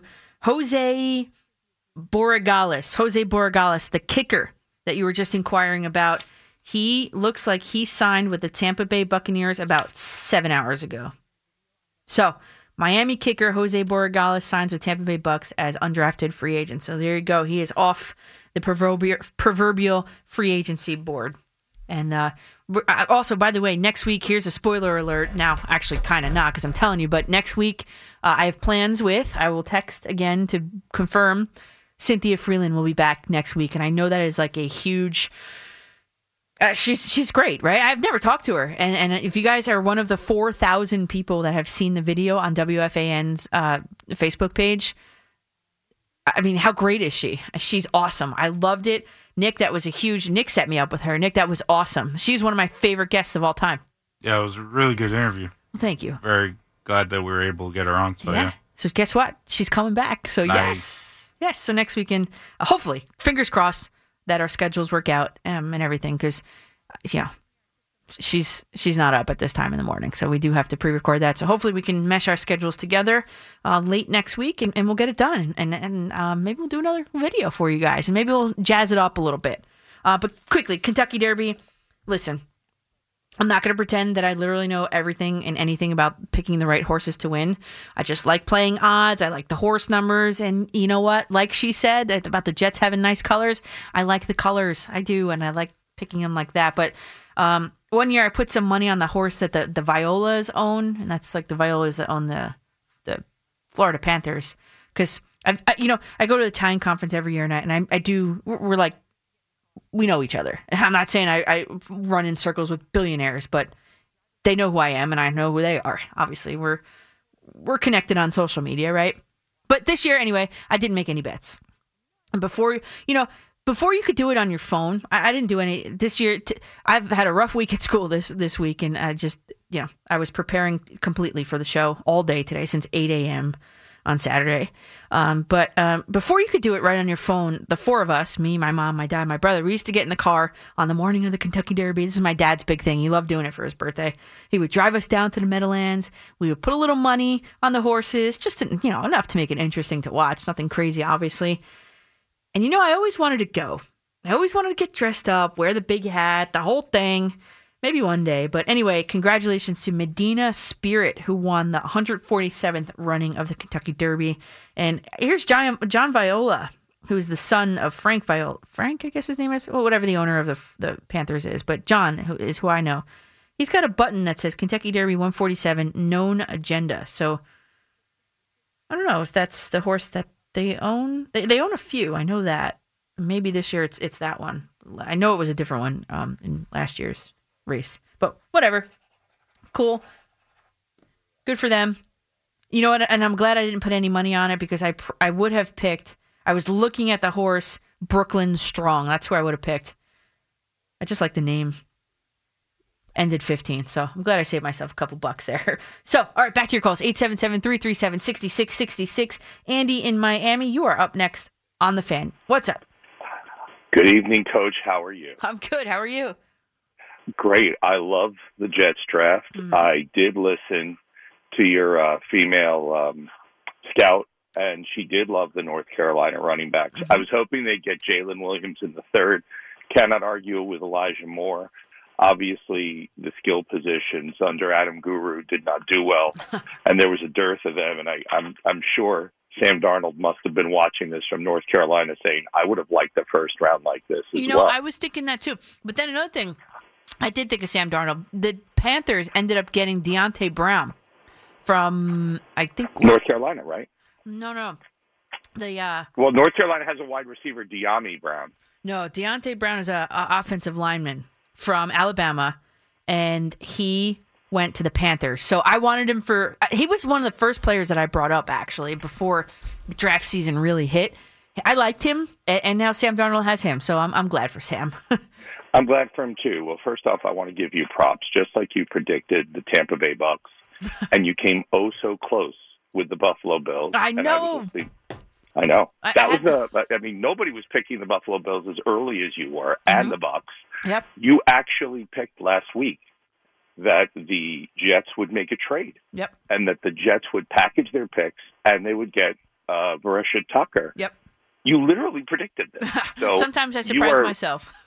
You are very modest. If a man had done this, they would be beating their chest and saying, I told you so, I told you so, Yeah. Maybe even the person whose studio you're named after would have, very much taken some victory laps. But you don't do that. But I wanted to call to say, you actually predicted this. I listened to you.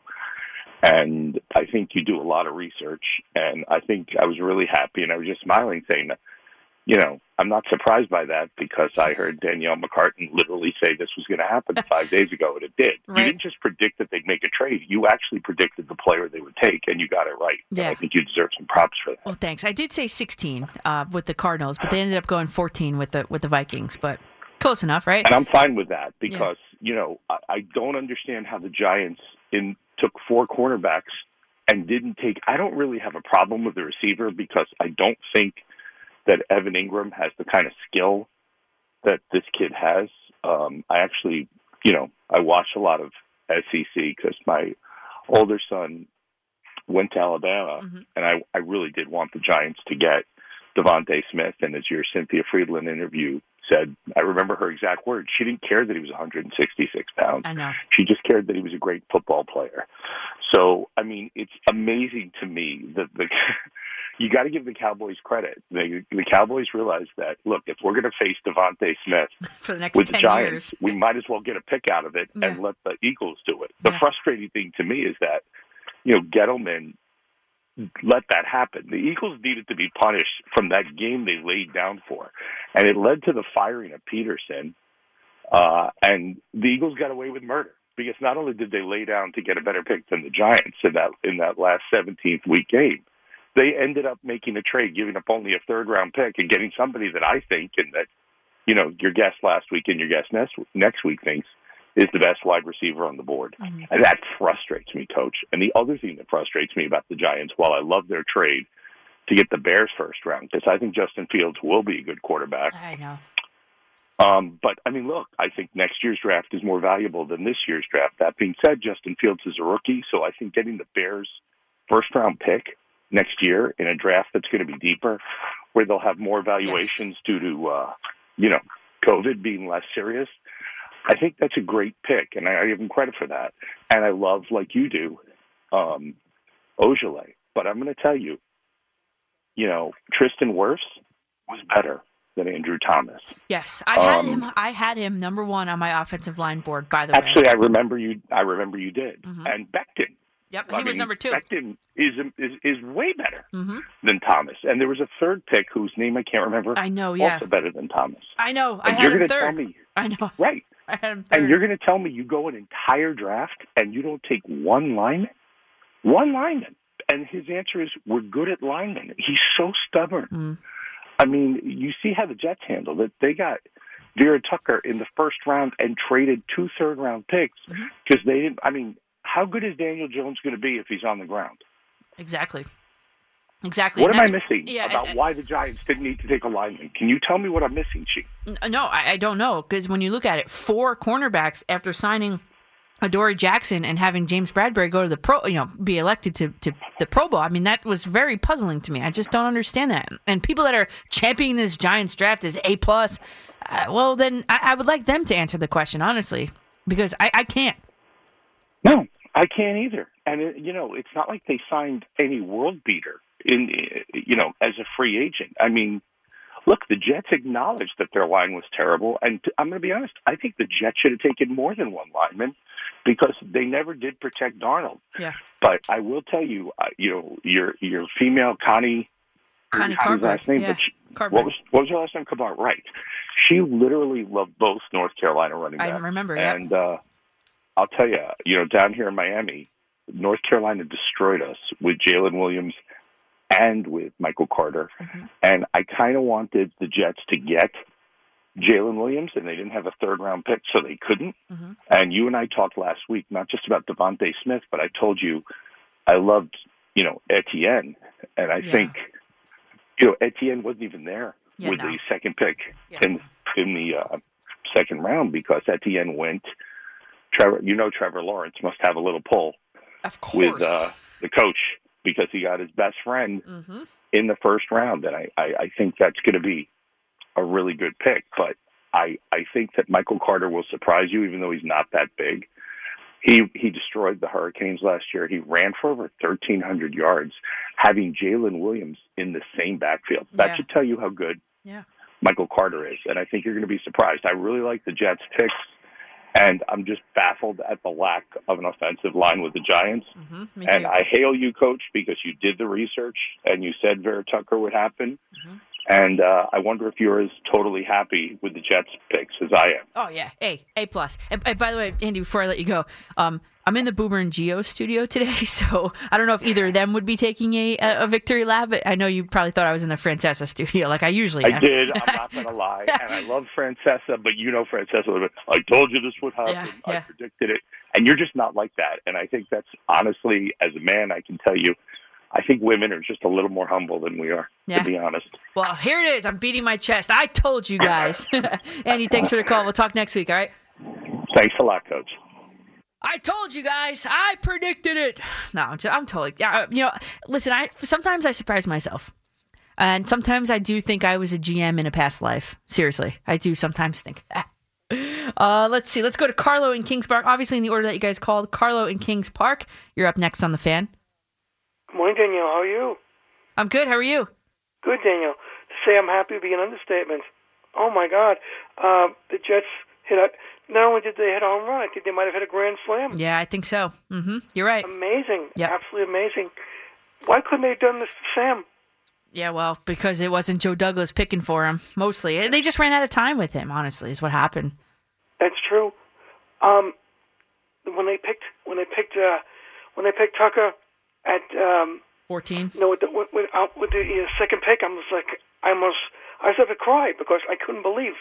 I just could not believe that they actually are addressing needs that they're supposed to address. Yeah. And then when they drafted Carter, I'm like, oh, God. It's like, oh, he's an okay running back. No, he's not just an okay running back. He could be a difference maker. I just can't believe. I'm in shock. Well, they're really setting up Zach Wilson to succeed here. That's for sure. Oh my God, unreal, unbelievable. And as far as the Yankees go, I know it's against Detroit, but they're starting to get their mojo. They really are, and it's a good thing. Yep. I couldn't believe yesterday's win. A lot of people haven't realized this. Yesterday's win was not based on the home run. Yes, thank you, Carlo, for bringing that up. Yes, I love it. What an amazing thing. Yes, the Yankees actually created runs by not the long ball. Mm-hmm. They moved the runner over. They did this. They did. Wow. I never thought that could happen in our lifetime, that the Yankees would play small ball and win. Yeah, good for you. So here's a couple notes I wrote down, just a couple while I was watching the game. Aaron Judge, RBI double, left center gap. DJ LeMahieu scores. I wrote down, love to see it. Then again, you go into the bottom of the sixth, 2 outs, RBI single for Judge. Again, taking an outside pitch to right field. Beautiful. Hicks and Sanchez score. I wrote beautiful, by the way. Just good for you for bringing that up because in all this draft talk, it might have gotten lost tonight. But I didn't miss it. Good for I you. didn't miss this because believe me, I'm like a fiend when it comes to watching sports. Yeah. It's just unbelievable, Danielle. I see the little intricacies that happen in sports because it's like, you're too much. You worry about the 4 and 80 when it comes to a pitcher, and you being a coach, you know what 4 and 80 means. 4 innings, 80 pitches, and no pitcher wants that. You don't want that. Well, then what do you think about Cole being yanked and what was it, Tyone being yanked the other day at like 74 pitches? I think it's way too early. I just think that they're yanking these pitchers way too early and they're expressing frustration. Both Cole and it was Jordan Montgomery, 74 pitches given the hook on Thursday. Horrible. I hate it. Length. The Yankees need length. If they want to save that bullpen, they're going to need length. That's the problem. Because like I said, you don't want 4 and 80. And it's like, you're overreacting over that. I go, no, I'm not, because look, they know firsthand that you can't kill a pitcher, and then you expect the bullpen to do everything all the time. Correct. And believe me, the starting pitchers want to go longer. They really do. I know they do. They really, truly do. I mean, he doesn't have to go by the book on every single thing. If a guy says he can go 6-7 innings, guess what? Let him go 6-7 innings. The pitcher knows what he's doing. I mean, I really do. I really do believe that. I think that's why I think Boone sometimes just plays it by the book way too much. No, not by the book, by the computer. But whatever the computer spits out, that's what it is. The analytics. That's right. The analytics. But sometimes you have to trust your gut. Yep. And if you could trust your gut, he's not good at doing that. Big deal. That's the thing. He's just not good at doing that. Thank you so much, Danielle. Of course, Carla. Thanks for the call. Talk next week. Yeah, Aaron Boone is just not good at doing the gut feeling. And the Yankees clearly don't want the gut manager, or else Joe Girardi would still be in charge of that team. Clearly. Yes. So, Carla, good for you for bringing that up. Yes. I'm watching that game, and I'm like, this is the Yankee team that I like to see. And I know it was against the Detroit Tigers. But guess what? You got to start somewhere. That's my dad's favorite saying. Happy birthday, Dad. That's your favorite saying. You got to start somewhere. Right? When my dad says he's going to have 2 Oreo cookies instead of 3, he says, I got to start somewhere. And that's where the Yankees are starting. They're starting somewhere with RBI singles. Another one I wrote down was Gleyber Torres, the first run of the game. 1-0 Yankees on a Gleyber Torres single with 2 outs, by the way. I wrote down inside-out swing, no leg kick, no stride, shorten his swing, and put the ball in the hole between first and second base. I wrote down beautiful, staying within himself, DJ LeMahieu scored. That's the Yankees I like to see. That's the type of team and win that's going to get you deep into the postseason and potentially even winning a World Series. Imagine that. And as far as the starting pitching, they're being yanked way too early. And Garrett Cole, I don't know if you guys caught it, but I caught him really upset in the dugout on Friday night after he was yanked. And Jordan Montgomery took to the press to express his frustration. We could talk more about that coming up in the 4 o'clock hour here on The Fan. It's just me and you. There's no guest at 4:40. It's just me and you through 6 a.m. So get aboard. 877-337-6666 is the number. And at Coach MCCARTAN is the Twitter handle. Danielle McCartan, Sports Radio 101.9 FM, The Fan, WFAN. Welcome back to McCartan After Midnight here on The Fan. We are rolling right along with 2 hours to go. This has been a very good NFL draft recap for both our Jets and our Giants. You know, we went really in deep with the Jets, and I just want you guys to know, you Giants fans especially, that I went just as deep in my preparation for the Giants. So if you guys want to call up and talk about the Giants, for sure, give me a call and we can do that. And by the way, the Yankees are surging. The Mets are right on the cusp. But something that came through, Kevin in Camden, he's always on point here. He's saying that Dave Gettleman is still making moves. And in fact, he is. Dave Gettleman signed, you know how they have the free agents after the draft? So, we've been belaboring the point tonight that here's the positions that the Giants drafted this year. Wide receiver, linebacker, which was the best pick of the entire draft. And then they picked 4 cornerbacks. And we keep saying, they never addressed the offensive line. But they did after the draft. They signed center guard Brett Hagee, Heggie, Hagee, from the Florida Gators. And they signed him, quickly just looking at what the scouts are saying. Desired size for an NFL center, has started at both guard and center. Could be a little lazy with hand placement. This is a below average core and mirror quickness. So, this is just going to be a prospect here that may or may not turn out. Maybe he can be coached up. Who knows? But it seems as though the Giants are trying to address it after the draft, which I'm not sure if that's, I don't know. It is what it is, right? The guy's 6'4", 310. So that is good. Some good size on that offensive line for sure. We shall see. No one knows how these guys are going to, work out. I mean, Ryan Leaf, what was he picked? Second overall? Or was he first overall over Peyton Manning? I don't know. I was in elementary school, but he clearly didn't work out, whereas Peyton Manning did. Trevor Lawrence, is he going to work out, or is Zach Wilson going to be better? No one knows. Nobody knows. So Brett Hagee, good luck. Welcome to New York. Welcome to the Giants. And there's that. So 877-337-6666 is the number. At Coach MCCARTAN is the Twitter. Facebook.com/Coach McCartan is the Facebook. Okay, back in the order that you guys called. Let's go. Ben in Queens, you're up on the fan. Morning, Coach. How are you, Ben? Before I get into the draft, congratulations to the Islanders. Yep. I knew the writing on the wall for my Rangers after the last Islanders victory. Yeah, that was... That essentially ended any playoff dreams I had. Your caller earlier, the first hour, had it right. This Islanders team is just as dangerous as they were last year. And now they're playing with confidence. Mm-hmm. So if you let them in the playoffs get up a goal or, God forbid, up 2 goals, good luck trying to climb out of that hole, because that was 90s Devils-like what they did to the Rangers today. Yeah. All right. Conforto needed this day. Now build on it. Right. The Yankees offense needed this day. They needed the Tigers is what they needed. Well, no, I'm just looking at it. Hey, you could play anybody any given day, right? Yeah. Build on it. You anybody could have one good day of making contact. Build on it. And you know what? As I say this, let me step back and look at Stanton. And I was very, very mad last week. And you know what? He is trying. So that's my try at making a compliment here. Yeah, but look, come on, Ben. He's got an 8-game hitting streak. That's what I mean. Yeah, he's more than trying. Listen, I would never imagine seeing the day where Yankee fans are upset to see Giancarlo Stanton on the bench, but here we are. I know this was a day where I looked at the lineup and I was like, he's actually hitting. What are we doing here? Yeah.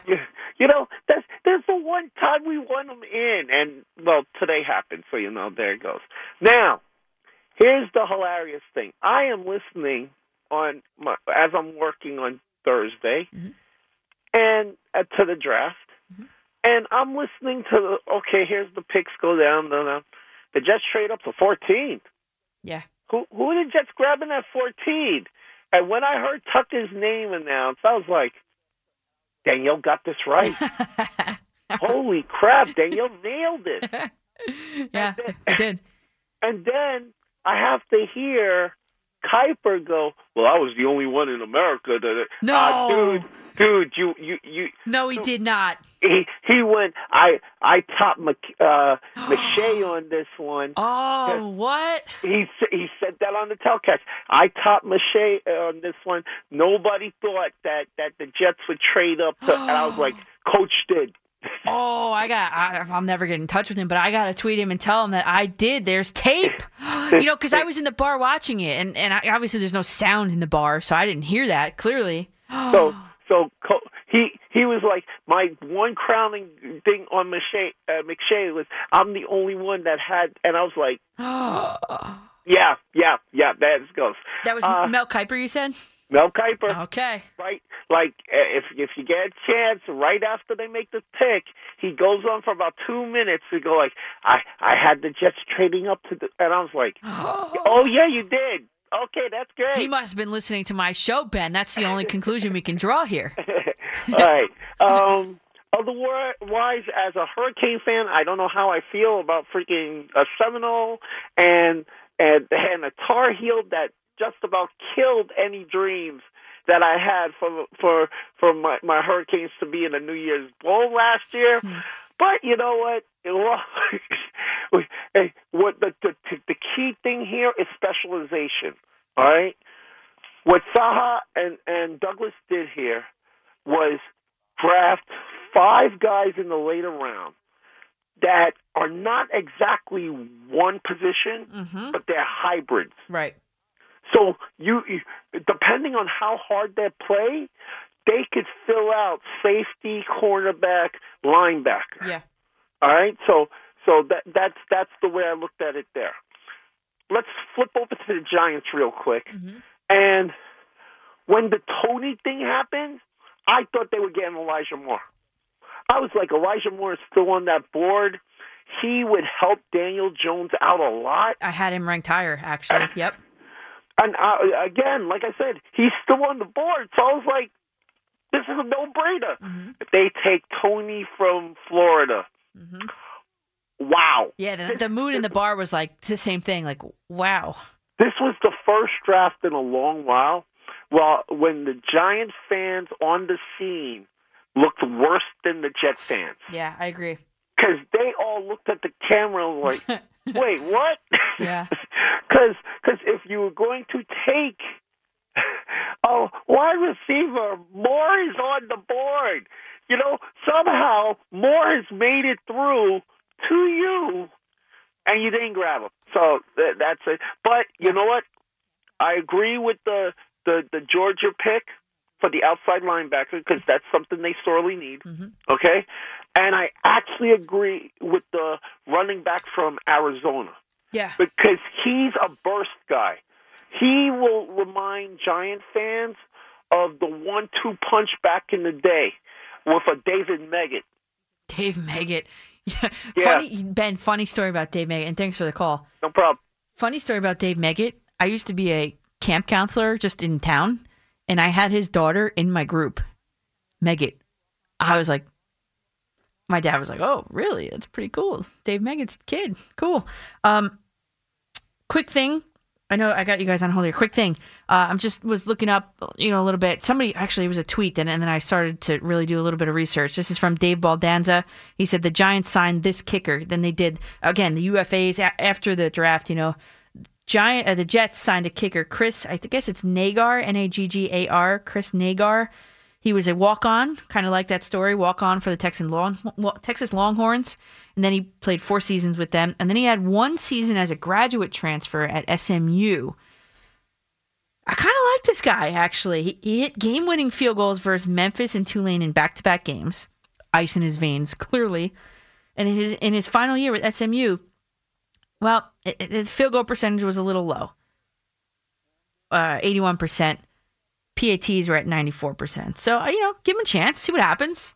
I think, what did I see? He nailed the 74-yarder or something, I just think I saw on Twitter.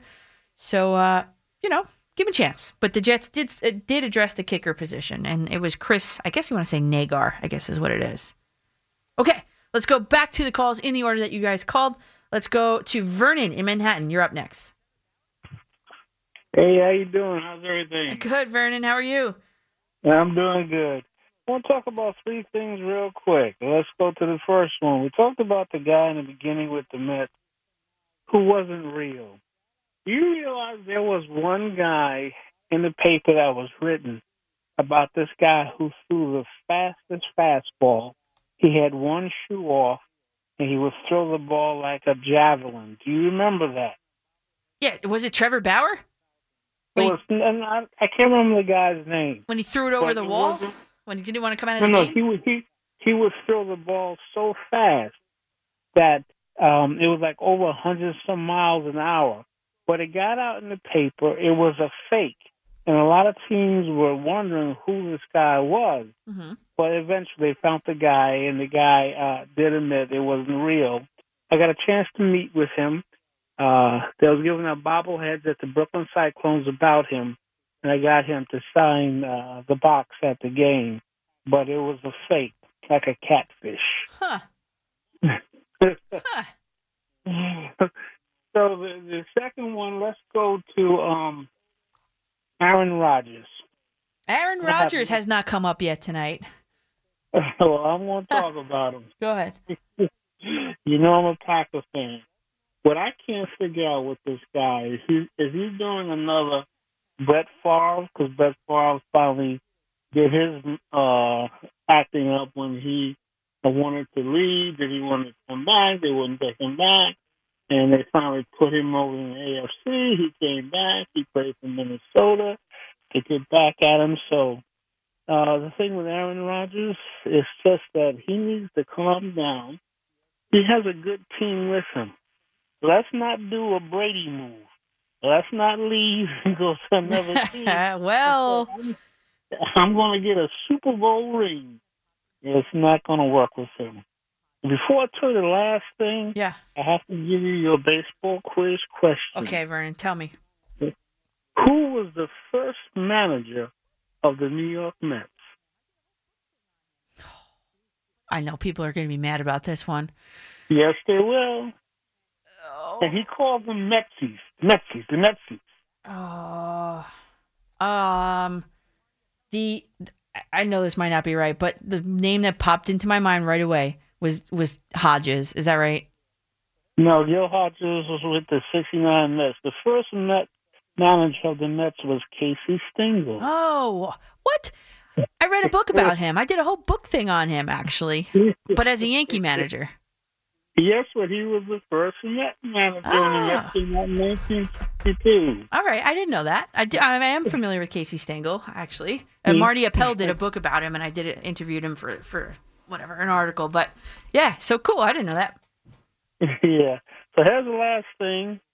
Danielle, I'm treating myself to something. I won't tell you the name of it yet until I get it.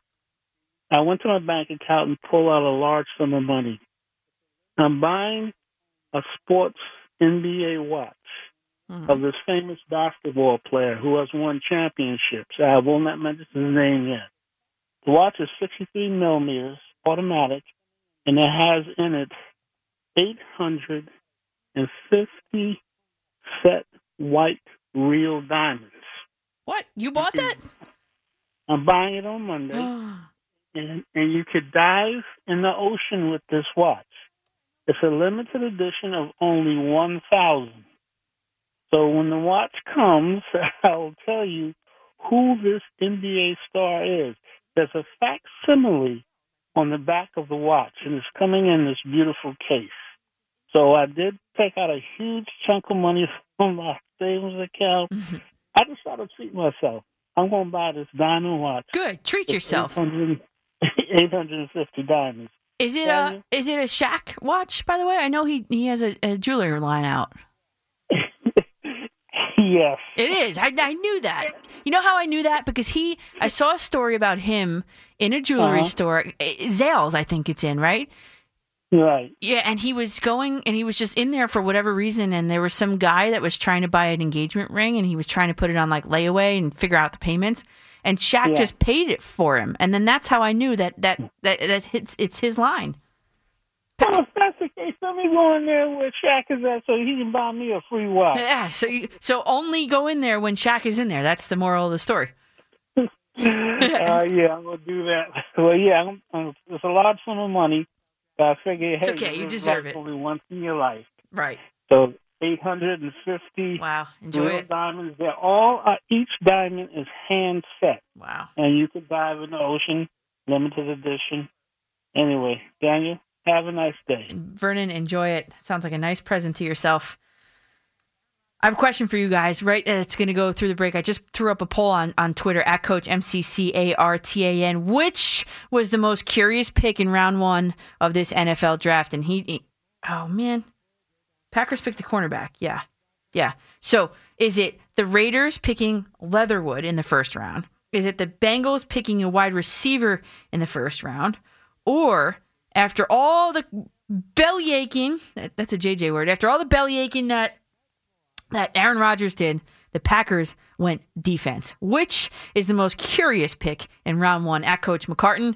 See you on the other side of this quick spot. It's a doubleheader Sunday on the Fan. First up at 12:25, the Yanks and Detroit Tigers to wrap up their weekend series in the Bronx. We'll be on Sports Radio 101.9 FM, Sports Radio 66, and streaming on WFAN.com right up until 3:20, when we'll split our signal with the Yankees continuing on Sports Radio 66 and bringing you the Nets and Milwaukee Bucks on Sports Radio 101.9 FM and streaming on WFAN2.com. So it is the weekend. On the weekend, I'm Danielle McCartan, and he is Nick Theodoro behind the glass, taking your calls tonight, doing an excellent job as always. Question I just posted to you guys on Twitter, and then we'll get back to your calls. And I see all of you guys waiting there very patiently. I appreciate it. There was a question, and I'm going to throw it to you guys, and then I'll come back to it in a few minutes here. But a little bit beyond New York football, and this has been an NFL draft heavy show tonight, which is great. But beyond New York football, still dealing with the draft, which was the most curious pick in round one of this draft? Was it the Raiders picking Leatherwood? ? Was it the Bengals picking a wide receiver over an offensive lineman? Or was it the Packers picking a cornerback, which is not going to help the disgruntled Aaron Rodgers on the offensive side of the ball? So go ahead, give me your vote. There are 6 minutes left in the poll, and then I'm going to be closing it down. So at Coach MCCARTAN. And of course, your call is coming up right now. Mike in West Palm Beach, you are up on the Fan. What is up, Mike? Buongiorno, signora. How are you? This is the morning after the Kentucky Derby Day. Yes. And a happy birthday to your father. Thank you. I'll tell you. First Saturday in May. I stopped counting after I turned 60. Mine's the 11th, you're the 15th, yada, yada. I get a kick out. I'm telling Nick. And you're in the Boomer and Geo studio. Yeah, this week. This is very much, I like the decorations in this better, actually. Cool. My father used to play golf with Boomer's high school football coach back in the day. And Nick, are you sitting in the seat of Boomer's producer too? No, But anyway. I would be in the seat of the Eddie Scazzeri. Yes. Oh, okay. I got you. I'm in Boomer's chair. This is pretty cool. Yeah. Danielle, last week I called, and I've heard him before. The guy from Florida, played, college ball at FSU and this and that and this and that. And then he started verbal talk. Hey, dude, West Palm Beach, you think it's Yankee territory. I don't need to tell you, all the listeners on the air, what I did in college ball and this and that. And you know what? You probably are going to get a new shirt, a summer shirt with the 27 championships of the Pinstripers. And please. It's too funny. Live theater is too funny. Yeah.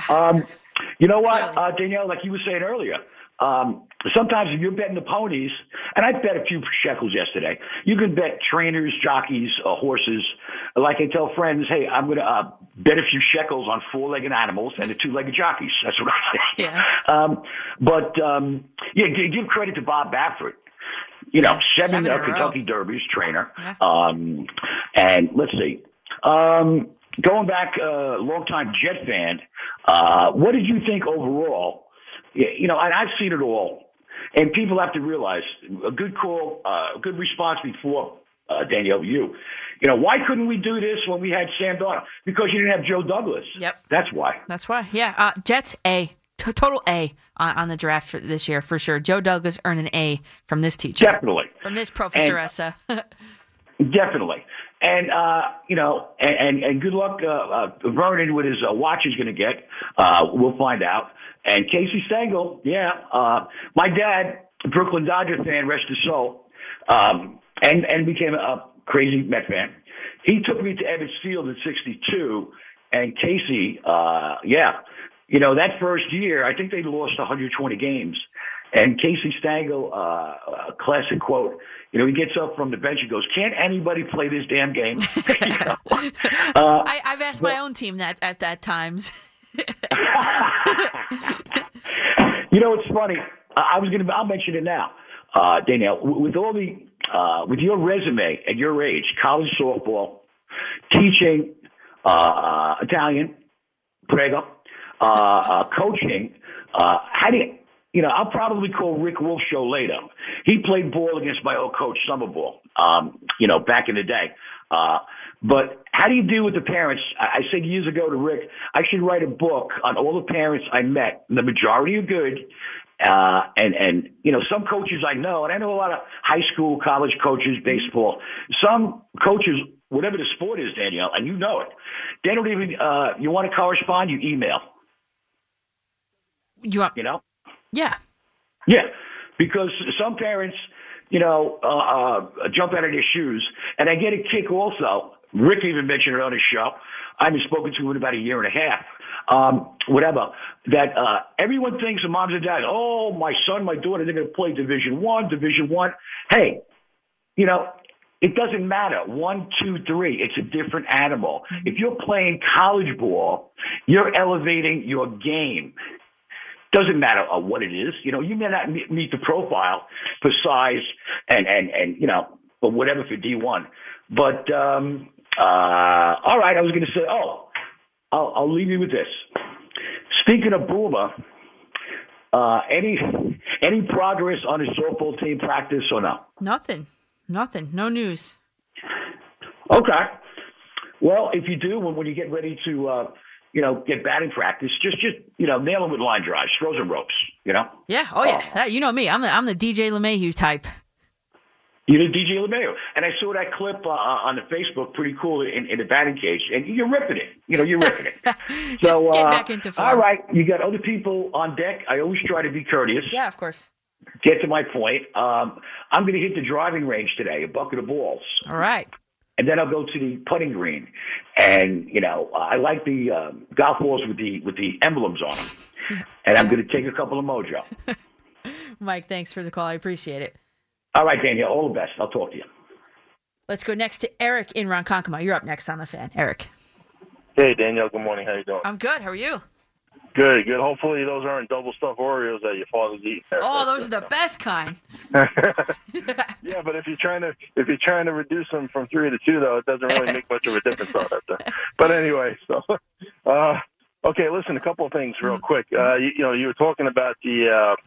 Before I get to the Islanders, you were talking before about Aaron Boone, sticking too much by the book, with some of these, decisions on there. I don't think these managers, if they're even managers anymore, are allowed to go by anything other than the book. Yeah. That's why, people get annoyed, which I understand, but, I don't think it's their fault.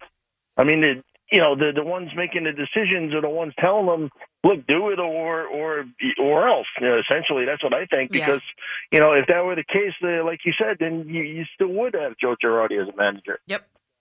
There. So, I mean, it's yes, it's frustrating, and I understand because I feel the same way with Luis Rojas. The same scenario. But, I mean, what are you going to do? They're being told by, the number crunchers or whatever you want to call them, what to do. So it's annoying on there. So it's ruining baseball, in my opinion. It is, yes. And I made the point to Sal the other day that I really feel that the fact that these guys, aren't essentially really managers anymore, I think really trickles down to the team because, you don't really get that rah-rah feeling anymore, from the, you forget the occasional going out arguing with the umpire kind of thing or whatever, you just don't get the sense that there's somebody on the bench anymore who's, firing up the team, because a lot of the decisions are out of their hands. So I really think that, causes the team to kind of fall into a certain, I don't know if it's a malaise or whatever it is, but I just think there's an effect on the team that way. Yeah, and then it's like the Yankees are hoping and praying for Luke Voit to come back to be that for them. Like, well, why can't someone else step up and be that in his absence? Right. So, I mean, as far as I know, Aaron Judge is the captain of the team, right? I mean, is that, or the unofficial captain? I don't know. Yeah, it's, I guess, unofficial. Yeah. Right. So, anyway, it's been brought up a little bit. I heard Benny talking about the Islanders. Which is, I mean, I love that they clinched the playoff spot. But I got to say, despite the last 2 games, I am somewhat nervous, though, about, the starting the playoffs because, let's be honest, they have not played well against the Capitals lately, and they have not played well against Pittsburgh all season. So I'm a little nervous in that regard. I mean, I'm glad they're in there, and yes, they are dangerous, but hopefully they use these last handful of games to kind of get their mind right. Yeah, tighten it up. Yes, because it's one thing playing the Rangers. I'll be honest with you, but it's season, another. yep. It's another thing, right? Playing against those other couple of teams because. They dominated Boston early in the year, and look what happened the last couple of times they played them. So, let's like I said, and again, look, I have complete confidence in Barry Trotz. The guy is obviously, the Stanley Cup winning coach. You got Lamoriello on there, but it just seemed, when what's his name, Anders Lee went down, even though they picked up those two players from the Devils, it still seems like something's a little. I was glad they brought in Oliver Wahlstrom the other day. I think that might pick things up a little bit because he is a scorer also. Let's hope they get their mind right, ready for the playoffs, and go from there. So anyway, I wanted to just get that out there, and you have a good rest of the day, Danielle. I'll talk to you. Yeah, Eric, thanks, and thanks for the call there. I was looking at a quick look at the standings, the NHL standings, across the entire league, and you look at in the Central Division, you've got 3 teams that are above 71 points. Everybody says the East Division's really tough. Sure, there's only one team above 71 points, which is the Penguins in the Eastern Division, or East Division, I guess they're calling it. And then you got the West, you got the Golden Knights atop the West, and you got the Maple Leafs atop the North. So it's going to be an uphill climb, but something I think that the Islanders are able to handle. They always seem to kick it into a different gear once playoffs start. And we talk about the Islanders every year during the playoffs. It's like playoff Islanders are different than regular season Islanders for whatever reason, which is great. And let's see if we can get Chris in Bayonne. One more. Chris, you're up on the fan. Hey, Danielle, how you doing? I'm good. How are you, Chris? I love your analysis. I think you're great. I think you're fabulous. Oh, thank you. We've talked before, and I'm very much in depth here. So I'm just going to go over a little bit about the New York Football Giants, the real football Giants, okay, and why they drafted what they drafted. Number one, Tony was the third best wide receiver in the league, according to some scouts. Yeah, he wasn't. But they had Tony. Not on my board. Not on my board. Well, not your board. Yeah. But again, there were some that had him as their third best. Mm-hmm. Okay. Okay. And he was my Jones has enough of sixth. I think weapons, and I think Tony with his stop cut kind of move and his great after the catch, I think he's going to fit in real well. Now the offensive line, okay, we run a zone blocking. Wait, Chris, let me ask you a question though. Route speed looks to be turned down at times. Route inefficiencies will be needed to be corrected. This is all NFL scouts saying this about him. Too much freestyling, wasted motion in and out, and not to mention his budding rap career under the name of Young Joka. Do you think that will be any? All these players got something going on. They all do. They all got something going on. All I know is this kid can move. This kid can duke. This kid can stop cut. This kid can run. This kid can make plays. He's aggressive. He's overly aggressive. Okay, and I think he's going to work out real well for the Giants' offense. Oh, I hope so. I hope he. I hope he keeps his nose to the grindstone. Is all I'm saying. Well. And watching his film, and I'm living in Florida right now, and I watched a lot of his games. Okay, he knows how to play football. Now, number two, the offensive line. Okay, let's just kick some names out. We got Solder coming back a year. We got Hernandez coming back. We got Gates coming back. We got Pleat, the second-year guy, and Lemieux is not going to make Pert. That is Pert. Say it. Danielle. Say that again? I said, what did you say? Pert. The last name is Pert. Okay. Yeah. I got his name wrong. Yeah. Okay. It's okay. So the Giants, I think, have an offensive line. They went and undrafted free agents this year. This kid Hagee, like you said, for center. Yeah. And the guy that they're really, really interested in, he came out of UCLA and out of Baylor. Yeah. They invested $40,000 into him, which is an awful lot of money. They want this kid Burton. He's an offensive lineman. He's probably going to beat Lemieux out of a job. Well, we'll see. Without a doubt. He'll beat him without a doubt. He'll beat Lemieux. Lemieux stinks. Gates will be pulled over to guard. He'll probably float around. Burton will start at guard, and Hagee will start at center. Okay, So, there's so the you're putting offensive line, two. and I think So you're next putting year- two unrestricted, undrafted free agents. You're putting two of them as starters on the line. Whoa. Well, they don't. Well, Lemieux. Whoa. So why not Lemieux draft was him? the bomb. But why not draft him? Pardon me? Then why not just draft him? Why take a chance in getting them signed after the draft concludes? I think they knew exactly what was going to fall to them. Yeah. And they all do it. They all do it. I think the Giants, one of these guys is going to make the offensive line and is going to beat out Lemieux. That's my prediction. Now, we all have predictions, and that's my prediction. Okay, good. Now we're going to go to the defense, all right? And this is how the defense is set up. Number one, we pressure up the middle. That's the new thing in the league. We got some nose tackles. Mm-hmm. Okay? We got an edge we drafted. We got a defensive end we drafted, who I think Smith could be a sleeper. With his long arms, he's smart, he's talented, he's quick. Reminds me of a Strahan a little bit when he first came in from Germany. All right? Needs a lot of weight, needs a lot of experience. This kid, Ellison Smith, could be a sleeper. So I Then have you go to him. those couple I of have him. cornerbacks. Hold on, right? I have him as I marked him as a developmental prospect. That's what I had for him. Couple things with him, but in essence, because I'm up against the break here a little bit, but as a developmental prospect. Strahan was a developmental prospect too when he first came. Yeah, the scout said that. I'd like to see that. Can you send that to me? That scouting report. So I feel yes or no, I guess. All right. I know you're going to the report. Just let me get a couple more things. Well, it's 41. I was supposed to hit the break at 40. Give me your best point next. The Giants want man-to-man. They're not playing zone anymore. They lost a lot of zones last year. That's why you got these fast cornerbacks and these edge rushers. Yeah. We're going man-to-man and up the middle. All right. That's the bottom line. And we have multiple schemes we're going to use. Sure. Thank you, Danielle. Yeah, Chris, thanks for the call there. The problem is that there are some of the cornerbacks that the Giants picked that said, Aaron Robinson is a press corner and he just fits what we want to do. That's fine.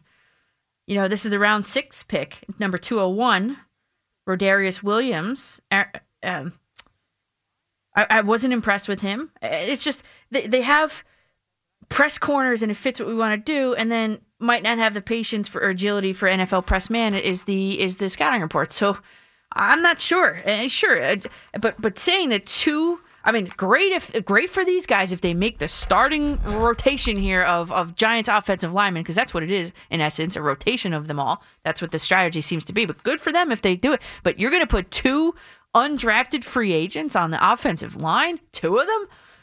You better not have been someone complaining about Andrew Thomas. That's what I got to say.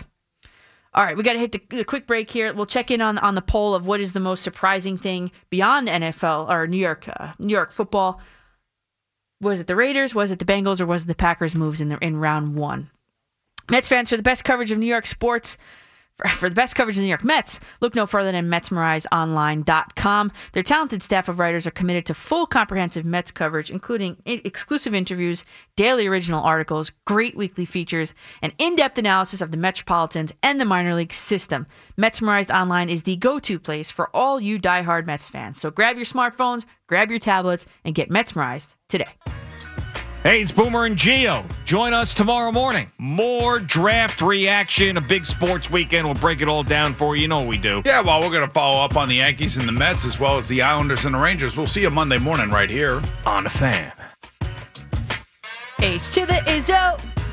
Welcome back to McCartan After Midnight here on The Fan at 4:48 in the morning here in New York City from the Boomer and Gio studio, which is, decorated just so much nicer than the Mike Francesa studio. But they are getting a facelift, and that is why Nick and I are in here. I'm in Boomer's chair, and Nick is in the Eddie Scazzeri's chair. So, quick thing that was kind of from the last caller there. One thing that I did want to address, Michael Strahan as a developmental project, basically, because the caller brought up the fact that in essence, he didn't like that I called one of his, top-ranked dudes a developmental prospect, which was Giants pick of round 4, number 116, Ellison Smith out of Northern Iowa. I called him a developmental prospect.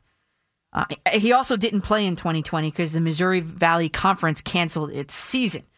And I didn't really elaborate, but I called him, based on my research, based on what the NFL scouts are saying, not just Giant scouts, but I called him a developmental prospect. I colored him yellow, which is like the second best color I can assign to him, which is a good thing. And then he went off and said that Michael Strahan was a developmental prospect. Okay, Michael Strahan. One scout evaluated him, not a bunch, but one said that he needs upper body development, which is like a totally normal thing to have. Not quick, adequate ease of movement, but he's not on the ground much.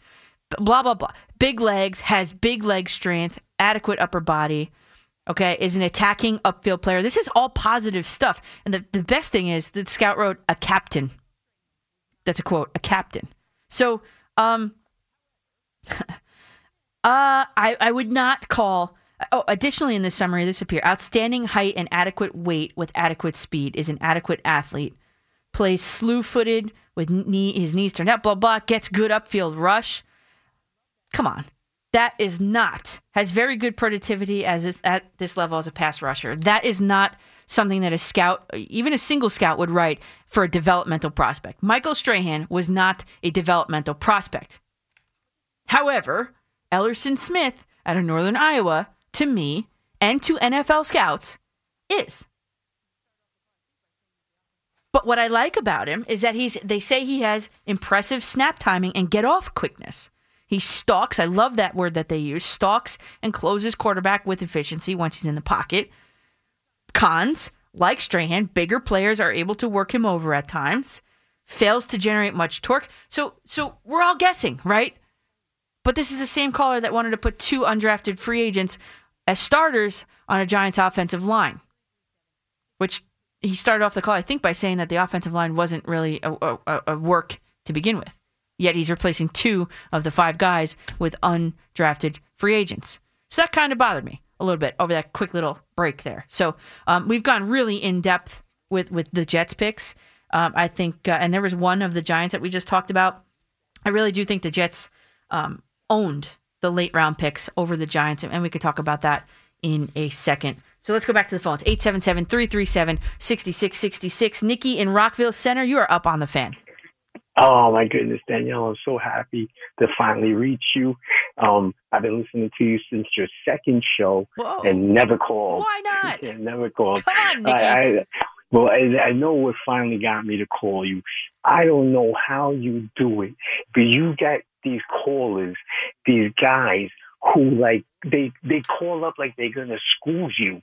Like, let me tell you something. And so, boom, and they go, and I'm like sitting there like, how does she keep her mouth? You know, like, I got a mother, a daughter, a sister. Like, right. I got nothing but props for women. Like, for me, it's like, you're not good because you're a female or a male. You're good because you're good. Like, right. You deserve to be on some major shifts because you're just, like, you're in there, like the female Francesca, like, to me, because you're on point with everything.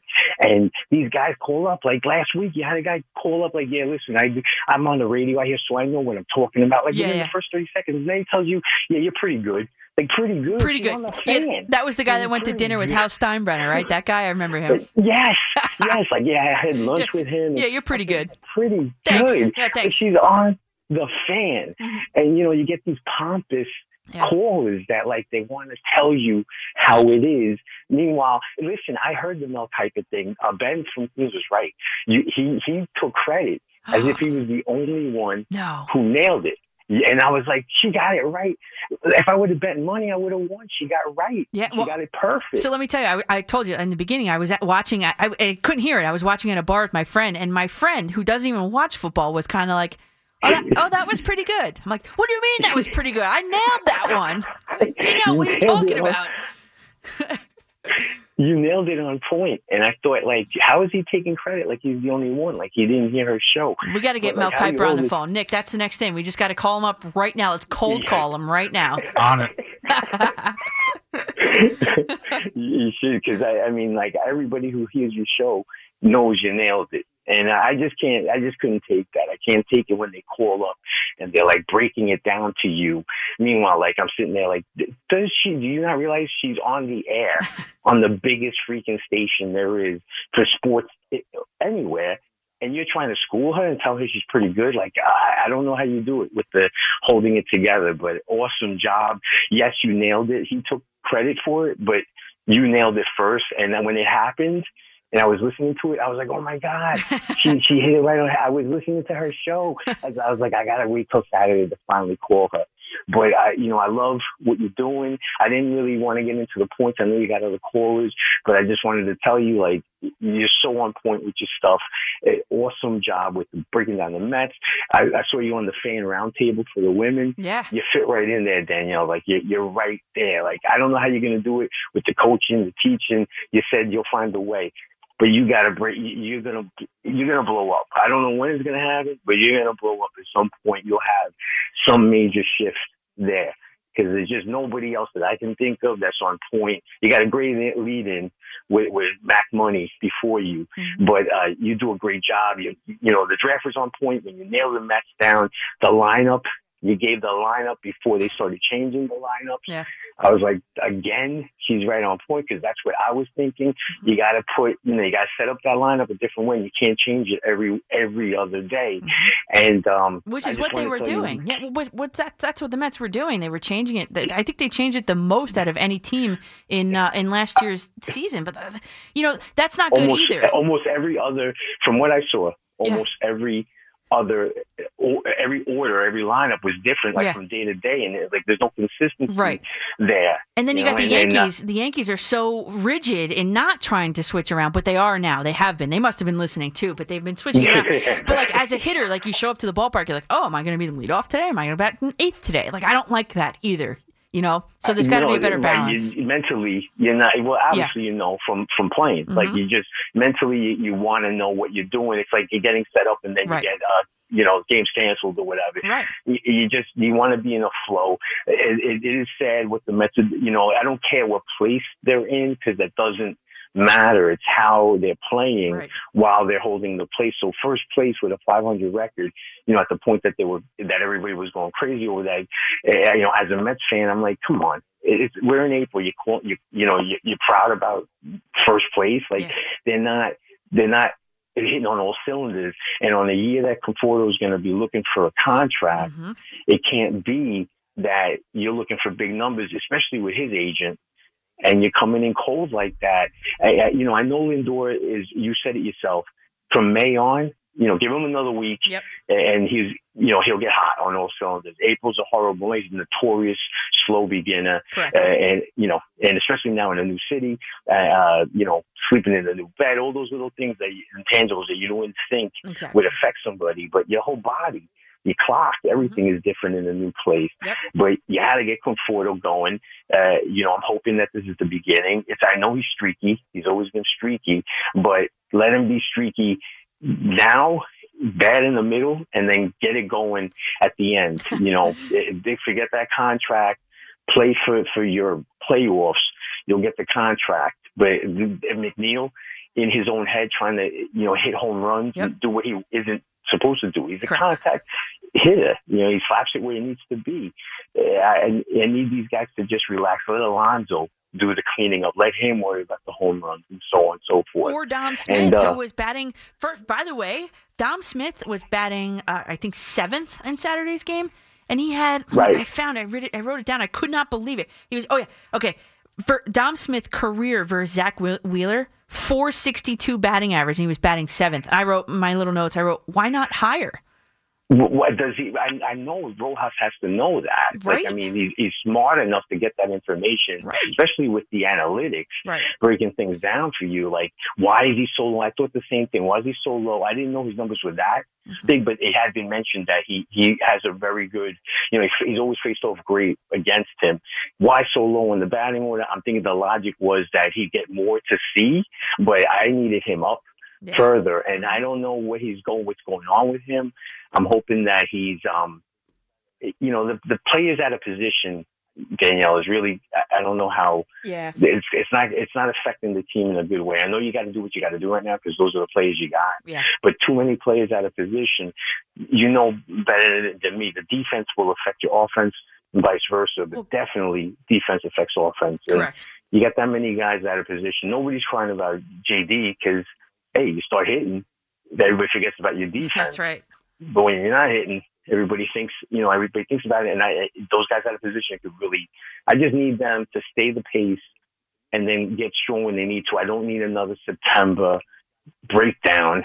And, similar to the Yankees, when one goes down, they all go down. And to please give DeGrom what he needs to have to win, because, it's pathetic that his ERA compared to his wins and losses is, he's doing another Cy Young year. Yep. But give him some backup for God's sake. But, always doing your thing. I'm so happy I finally got to talk to you.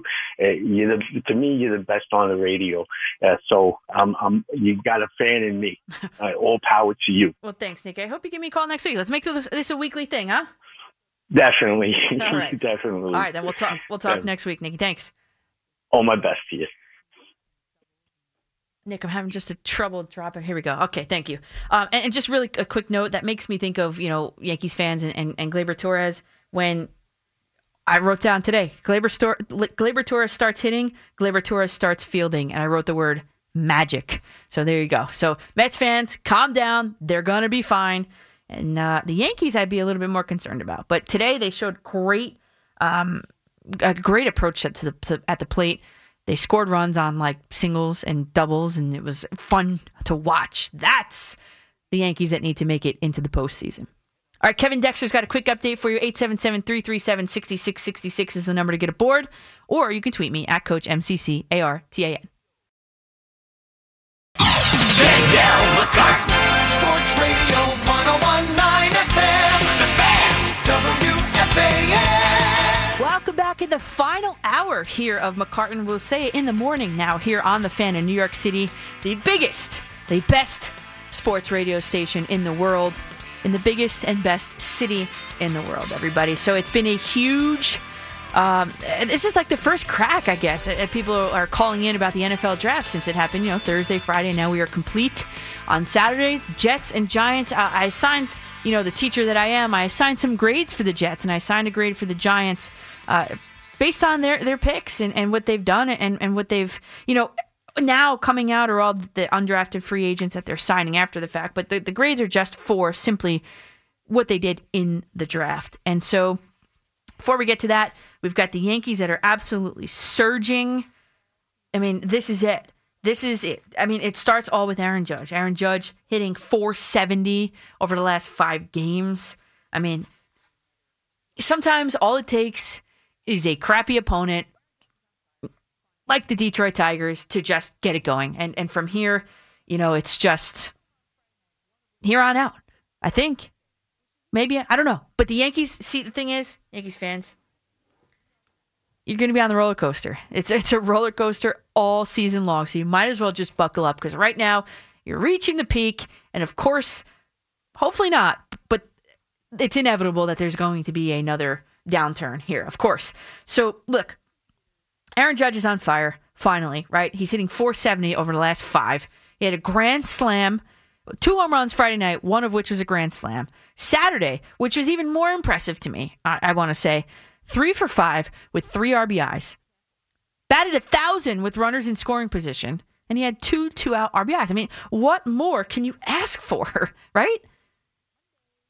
But I know something. You know what's really frustrating to me?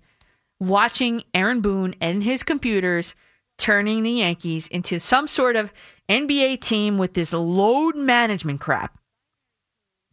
Aaron Boone, he says, I prefer my players miss 1 game versus an extended amount of time.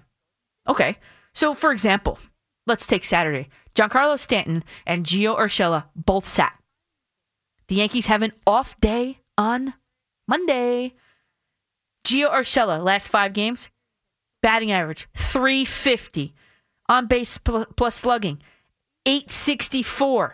7 RBIs in 5 games. So the binary code from the computer at wherever, Yankee Stadium, spit out, let's sit him. So Aaron Boone goes and sits him. Stanton told you Friday night that he's finally catching up to some fastballs, which is a timing thing, which improves with, wait for it, playing time. For the first time in his career, he's had 3 consecutive 3-hit games. He's got an 8-game hitting streak. In that span, 3 home runs, .444 batting average. And the binary code from the computer, with your glasses, with your little tape on the nose, and your pocket protector said, Aaron Boone, let's sit him too. So they did. They sat two of their hottest hitters.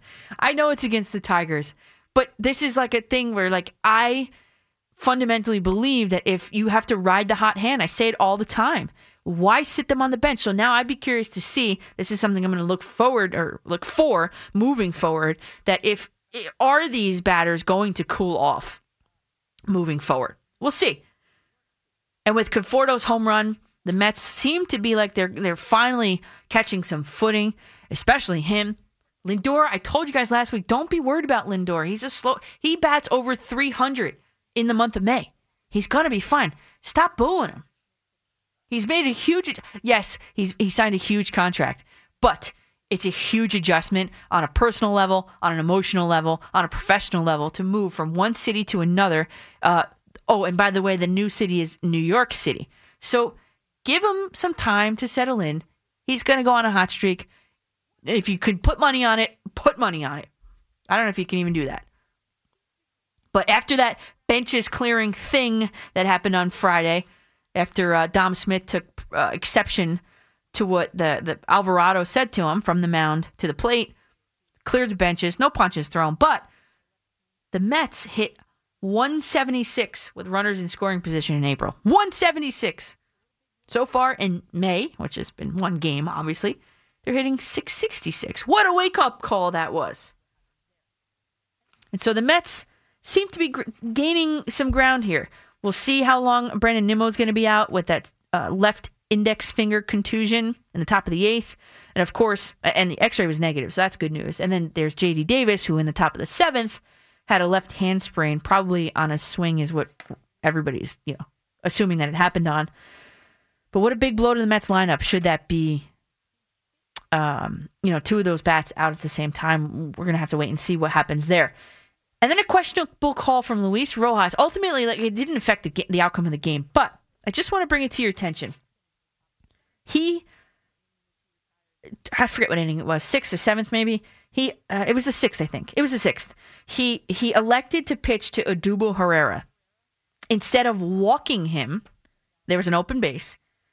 So if you walked him, you would force Joe Girardi to pinch hit for Wheeler, which Joe Girardi did have a hitter on deck, not Wheeler. And instead, Herrera was retired, and Wheeler was then allowed to go out and pitch and finish the top of the 7th inning, an inning in which he retired 3 Mets in a row, McCann, Villar, and Pilar.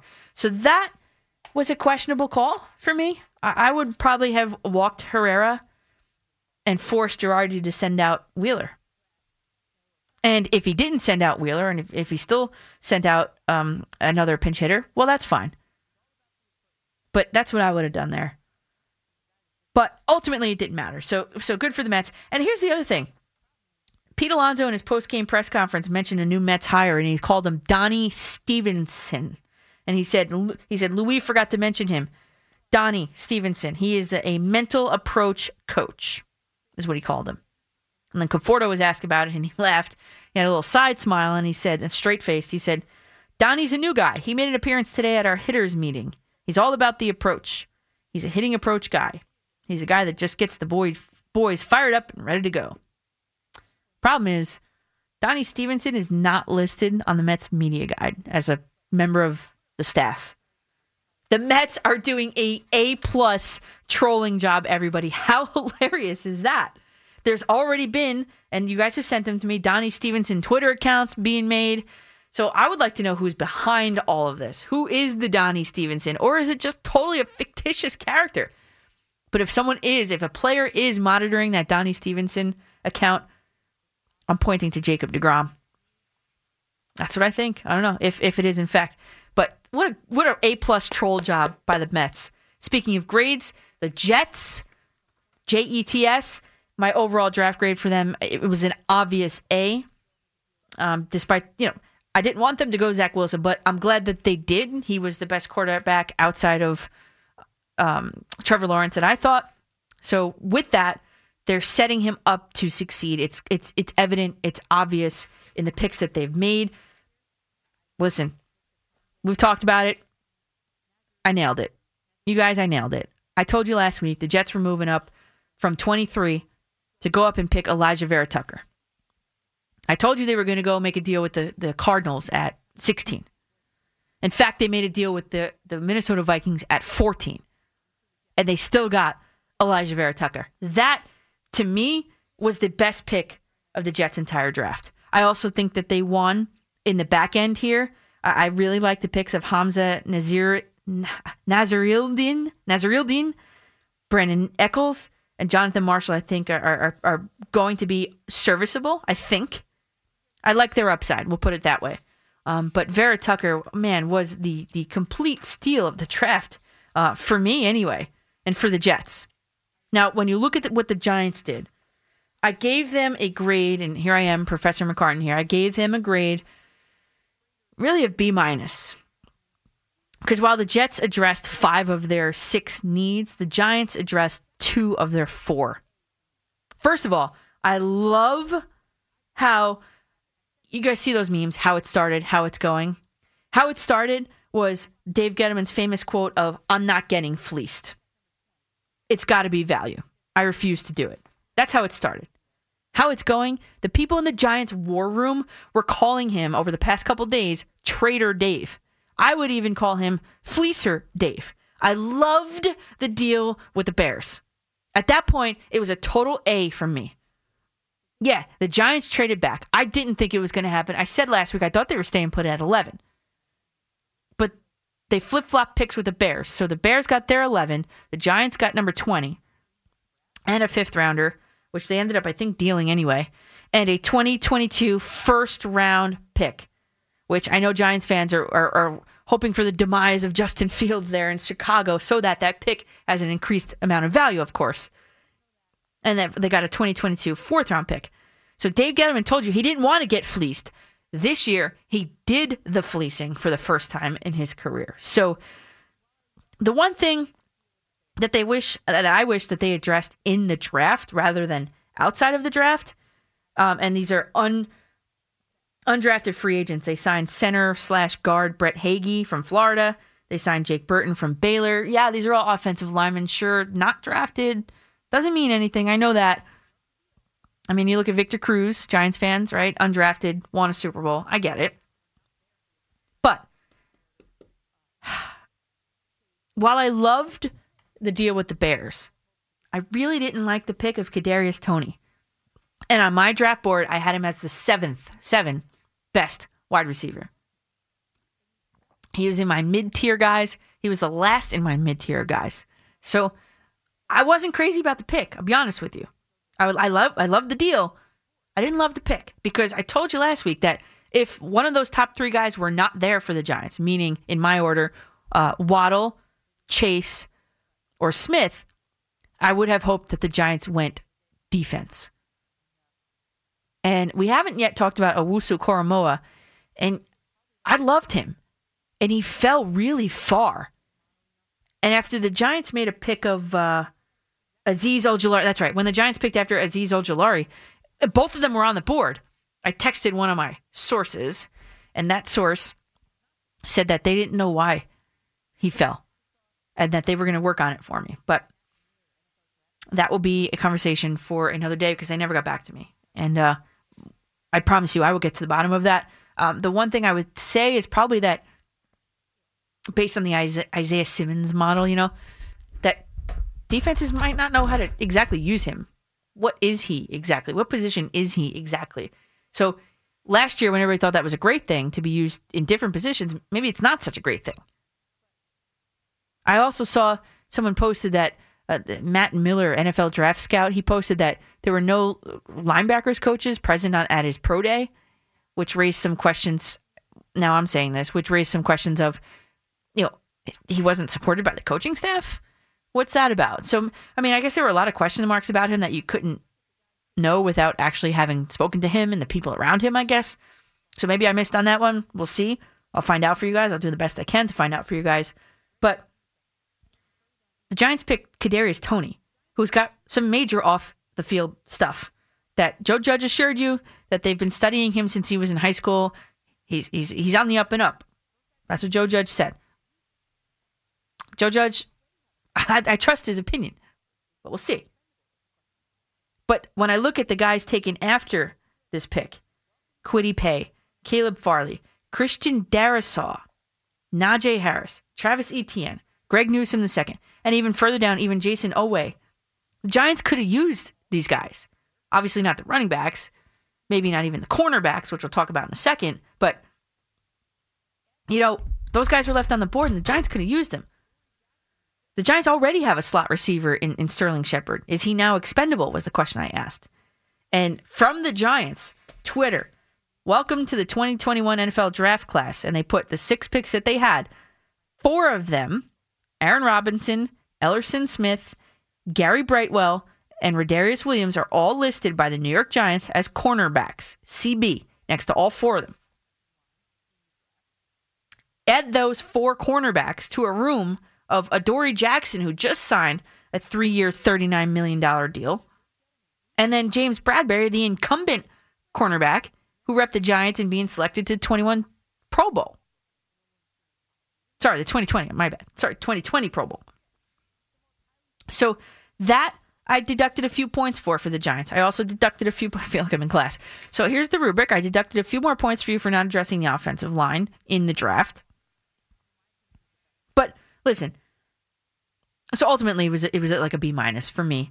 And Dave Gettleman, he is a master of free agency. Maybe not the draft, but a master of free agency. Kyle Rudolph, John Ross, Devontae Booker, little insurance policy. This is all on the offensive side. And don't forget, the most highly sought-after wide receiver this offseason, Kenny Golladay. Don't forget, Jabril Peppers, Blake Martinez, James Bradbury, all free agents. Re-signing Graham Gano long-term, who in my opinion is the best kicker in the league.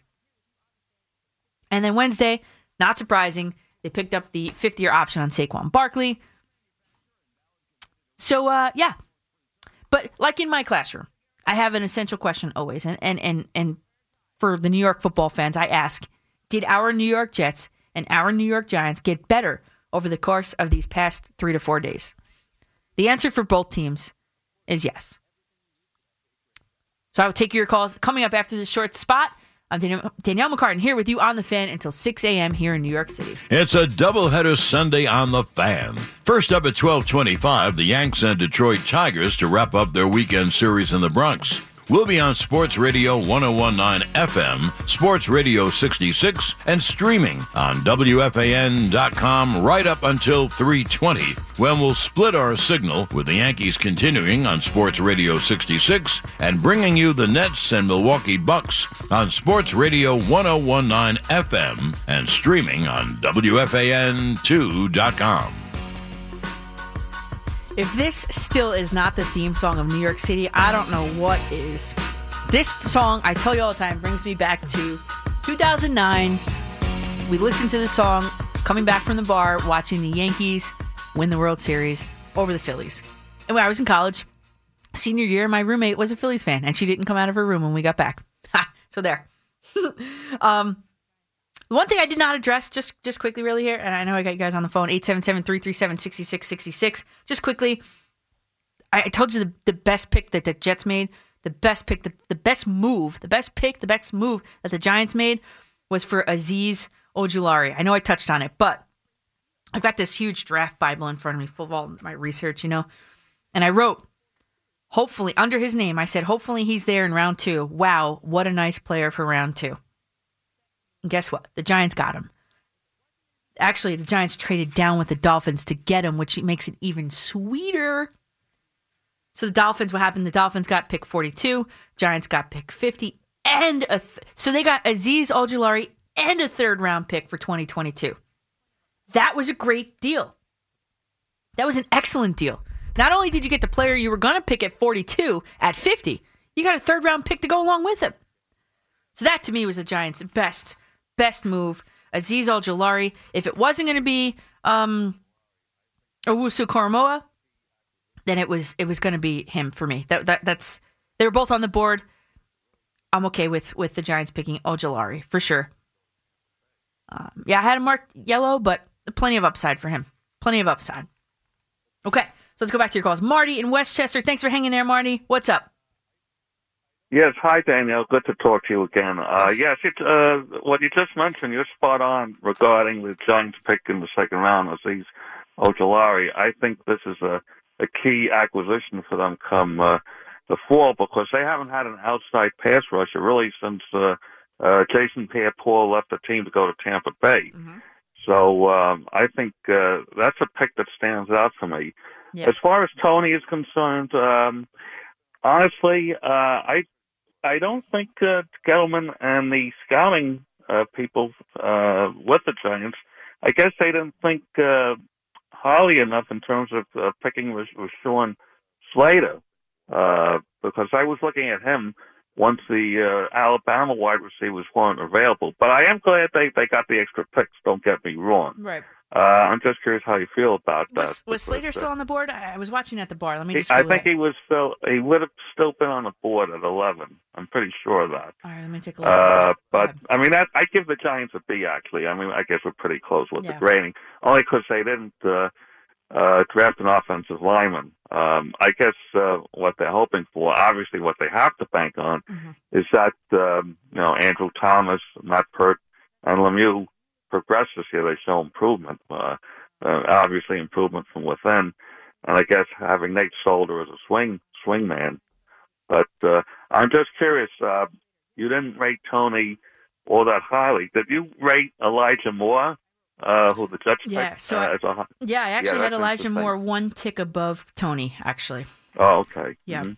Rashawn Slater, by the way, picked by the Chargers, pick 13, round 113. So, yeah, he would have been there at 11. So that's interesting. Yeah, let me look at what I have for him.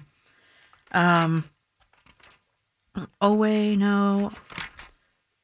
Defensive line, sorry, I'm just flipping through here. Rashawn Slater, yeah, I had him marked really high. Quality year one starter.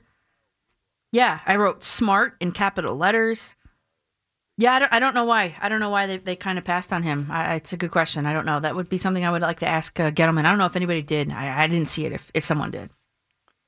Well, again, they did get the extra picks, and also looking towards next year, they'll have 2 number 1 picks. But I think the mindset of this team now, between what they were able to acquire in free agency, Galladay and Kyle Rudolph, who hopefully will push Evan Ingram to be a better tight end.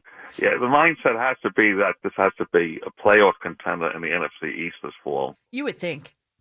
I mean, look at the NFC East. Look around. Who is the biggest competition? Is it? I would think it's the Cowboys, right? I mean, they always seem to fall apart at the end, but on paper, it looks like the Cowboys. Mm-hmm. Yeah. So yes, I would put the Giants in the playoff conversation. You have to. I think the owner said that. I don't think he's stepping out of. No one's stepping out of line here by saying that. Yeah. Right. I mean, they've only had one winning season since their last Super Bowl championship. Kind of crazy, right? I think it's time that they show some improvement and that they do play meaningful games in December this year. Yeah, I think you're going to see it. I do. And the one problem, and Marty, thanks for the call. The one thing I would say about the Giants, the one, chink in the armor would be, I would say the offensive line still. So I don't know what they're going to do with that. They did not address it in the draft. They seem to be wanting to address it in the after effects of the draft, which cool, but what are the chances? I mean, I saw something on NFL Network today. Don't quote me on it, but it was either in the third, I guess it was the fourth round. I want to say the fourth. So in the fourth round, teams have a 25% chance of finding a starter. So, and that was on the NFL Network. I forgot who said it, but it was on in the background. I was like, ooh, I might, if I can work that in tonight, I'm going to. So I think they said in the fourth round, you have a 25% chance of finding a starter at, X position, whatever it is. That has to drop incrementally lower or exponentially lower once you go through rounds 5, then 6, then the the undrafted guys pool. So, while we had a caller before who wants to put both of those guys on the offensive lines as starters, I just don't think that's going to happen. Good if it does. Good that they work their butts off to get there, but yeah, I don't know about that. And Kyle Rudolph, I'm telling you, in the red zone, that guy is going to be good. He's going to be a great red zone threat just because defenses have to plan for it and count for it, which is a good thing, isn't it? Tom in North Brunswick, you're up on the Fan. Good morning, Danielle. How's it going? I'm good, Tom. How are you? I'm okay. I'm called about the Mets, but sure. I hope the Jets finally get it right with the quarterback. We'll have to wait and see. I know they finally put some talent around. I'm a Jets fan, but my favorite sport is baseball. Mm-hmm. So I just hope that they got it right. Well, that's all. I can't wait. I'm not sold on him, but what they're doing around him, I like. So that obviously is going to elevate his play. So we'll put it that way. Yep. Now, it's interesting when if the Mets had a real great April, everybody'd say that it's not that important, but if they struggle, everybody's jumping off the bridge. Right. I know. My favorite thing is it's a long season. That's my favorite thing. But people don't understand. Like, okay, yeah, while it's a long season, that's why the schedule is the way it is. You have to win series. It's little mini things. That's what you have to focus on winning. It's just the series. Don't look towards June if it's only April. I mean, that's the mentality I would have. Yeah, I mean that's why baseball's long, because it's a game of failure. There's so many teams in the past that struggled all through. Look at the Washington Nationals a couple of years ago. Yeah, it's a game of if you hit 300, you go to the Hall of Fame. Right. It's the hardest sport to play, I think. Yep. It is. And the good thing about it, I look at it this way, because I always try to get the positive. Mm-hmm. They struggled mightily with hitting, but they're 10-11 because their pitching has been outstanding. So outstanding. It's not like both the bullpen and the starters, outstanding. Yeah. It's not like they're 3-17 and they buried themselves. Right. So when they start hitting, now and the bullpen has 19 scoreless innings in a row. Yes. Now I don't expect them to be like that all year, right. But that's encouraging. And Edwin Diaz adding an extra pitch into the mix. I mean, he looks real confident out there, doesn't he? Yeah, he looks good. When he comes in, I'm still a little nervous because I remember 2019 but that's over with. A lot of times in baseball, the player has a bad year and then they have a great year. His talent is so good that it wouldn't shock me if he had a good year, great year. Yeah, and we talked about that prior to the season. Yeah, and the other thing, too, is all right, I think he got his footing in New York without the fans in the stands. I think he greatly benefited by that. And now as they're slowly introducing fans back into the stands, I think it was a great thing for him, I think.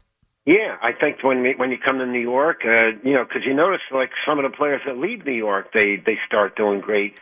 Sonny Gray. Yeah, I know. Not that there's no pressure in other cities, but New York with all the media, with the talk radio, and the biggest city in the world, and there's a lot of pressure. That might be why Jason Bay struggled, a long time, because he was good everywhere else. But real quick, I'm not worried about Lindor. I'm not worried. Or Conforto, or Conforto, he's streaky. I understand that, but who isn't in baseball? Nobody goes through the whole season only like Babe Ruth or Lou Gehrig or Willie Mays. I got one for you. Streaky in a bad way, Gary Sanchez. Oh yeah, I I don't understand what's wrong. He looks like he was going to be a superstar, and he still has that talent. Maybe he needs to get out of New York. Mm-hmm. I think he'll be a superstar elsewhere. Yeah. Mm-hmm. And Didi Gregorius said it. He said it, Didi, to Moose and Maggie. He said he needs a change of scenery. Yeah, that's what I think, because he didn't lose his talent. Maybe, and people only look at physical talent, psychological. Yes. Mental, not mental. That sounds bad. No, yeah, I know what you mean. He's right. Exactly. Yeah, psychologically, it's a big part of our lives too. Mm-hmm. Yep. You can have all the talent in the world, but if you have a problem with nervousness or whatever, you know what I mean. Yeah, I know exactly what you mean. Yeah, we've talked about it. Yes. So anyway, the Mets. I have a feeling they have a good May, and it's a long season. And guess what? By the way, I always look at the standings.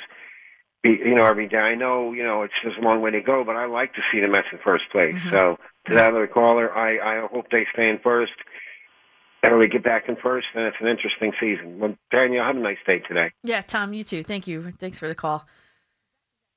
I mean, it's, yogiism. It's getting late early, right? It's a long season. Sure it is. But I think if I were a manager, if I were a player, I'd be one series at a time. This is not 162 games. It's called chunking. And in teaching, it's called chunking, where you take a bunch of information and then you chunk it into smaller pieces.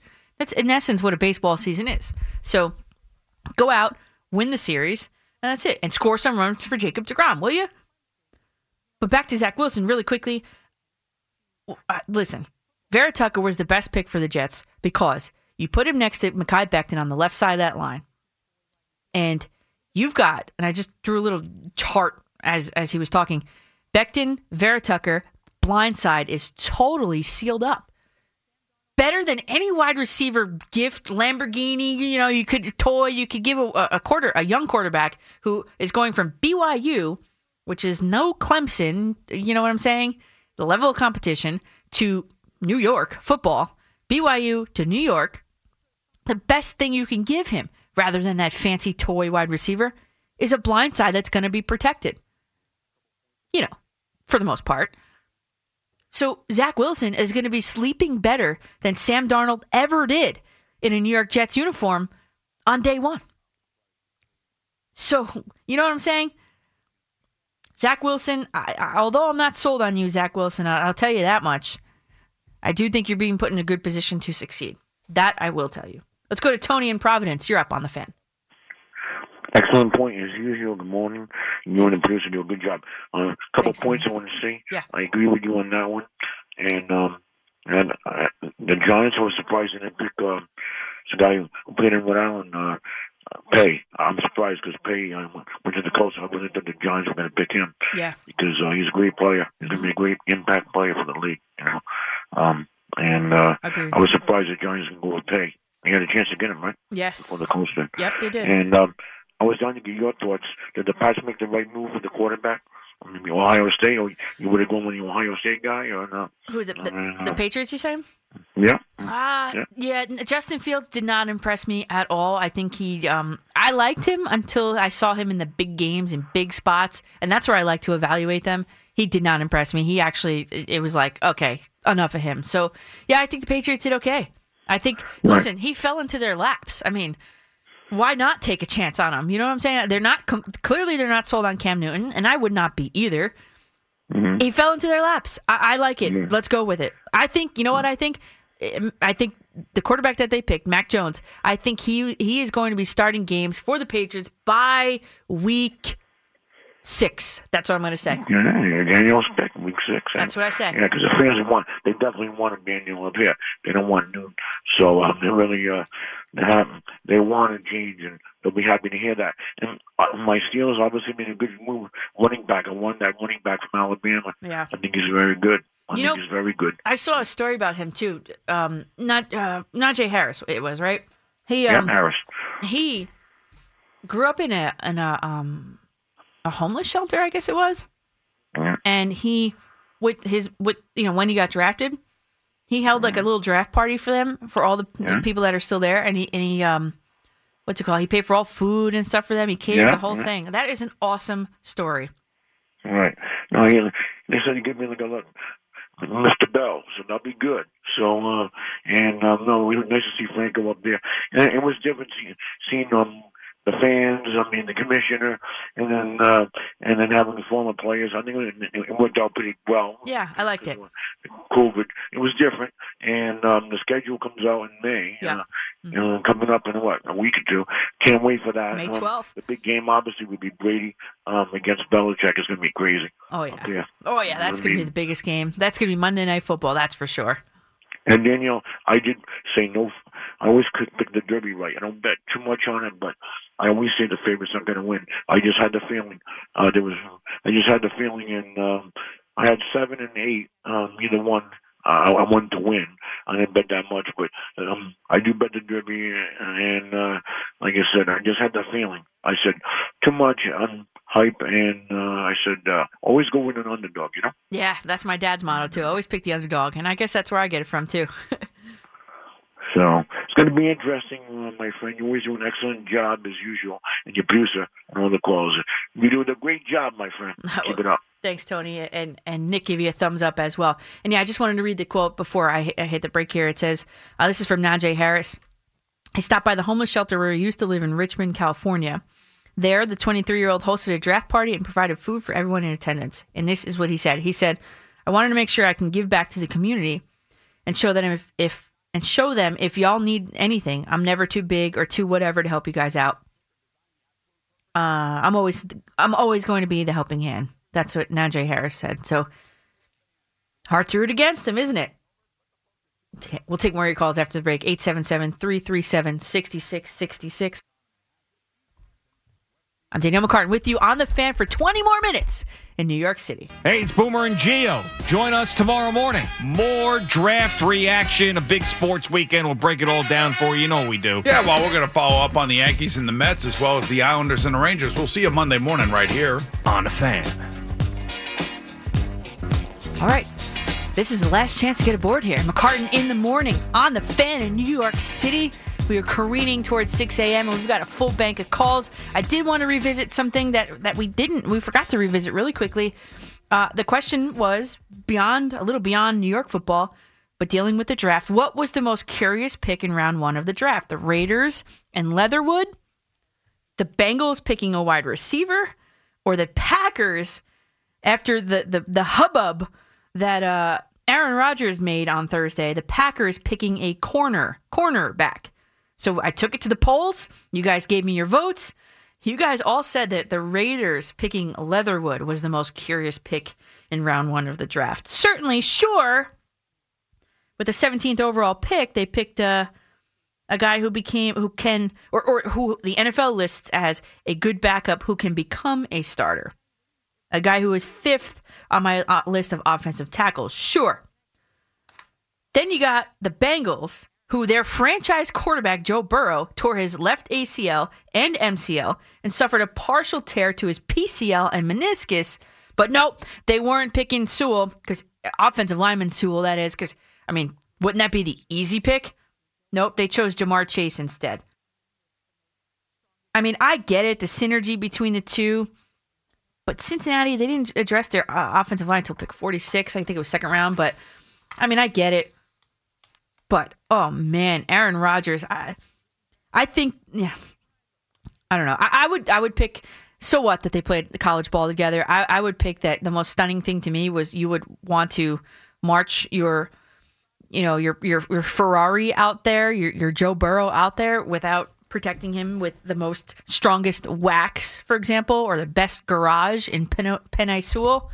That would be the most curious thing to me. And this whole Aaron Rodgers thing, I think, is ridiculous. They picked a cornerback, and they didn't address the offensive lineman. So, I looked, and I'll get to your calls in a second. I did look. Does Aaron Rodgers have a point? The Packers have never drafted, I look back, in the first round. Since Rodgers was drafted, they have never drafted in the first round a wide receiver, a tight end, or a running back. In fact, the only first-round picks that they've ever used on the offensive side of the ball in the Rodgers era, which has been 18 seasons, but 16 first-round picks, only happened twice. They've only picked an offensive player twice in the 18 seasons and 16 drafts that Aaron Rodgers has been there. And guess what? It was 2 offensive linemen. And let's not count Jordan Love in 2020.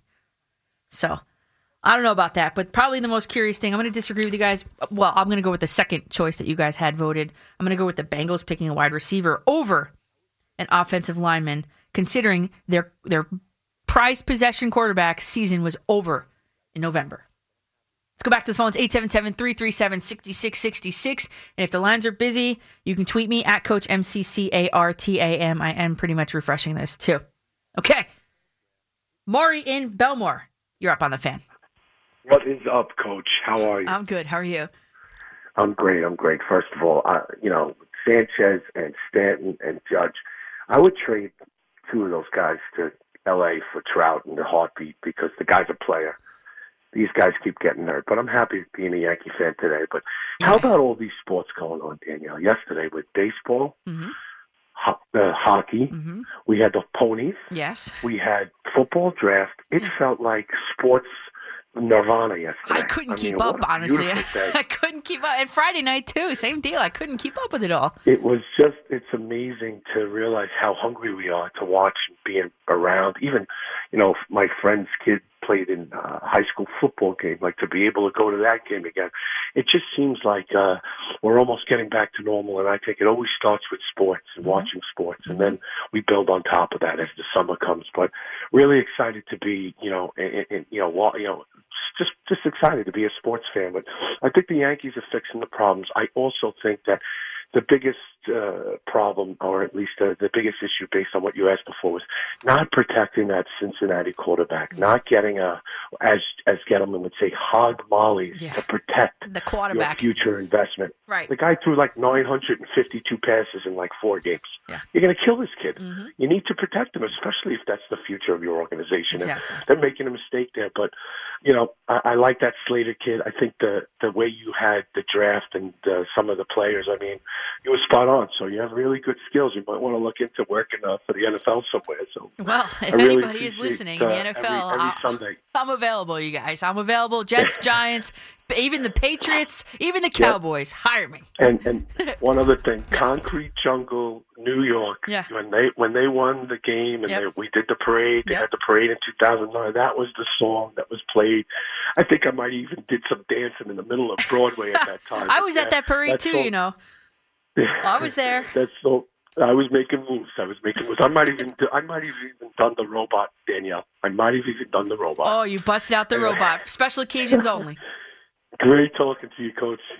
Of course, Maury. You too. I'll talk to you next week. Thank you for the call. Let's go, Eddie in Rockland. You're up next, Eddie, on the Fan. Hey, Danny. Like I said, you're the best on the station, so keep it up. Thank you. I give the Giants and the Jets C's. As far as the Giants, I don't mind the trade down, but the compensation, I would have asked Chicago second this year and second next year, and I would address the right guard right away with my first pick. Yeah. And then the tight end that Pittsburgh took, and then to go back with a center and get that offense going. That's where I think they dropped the ball. I don't think they'll be able to run the ball next year. Mm-hmm. As far as the Jets, a C for the Jets? Come on.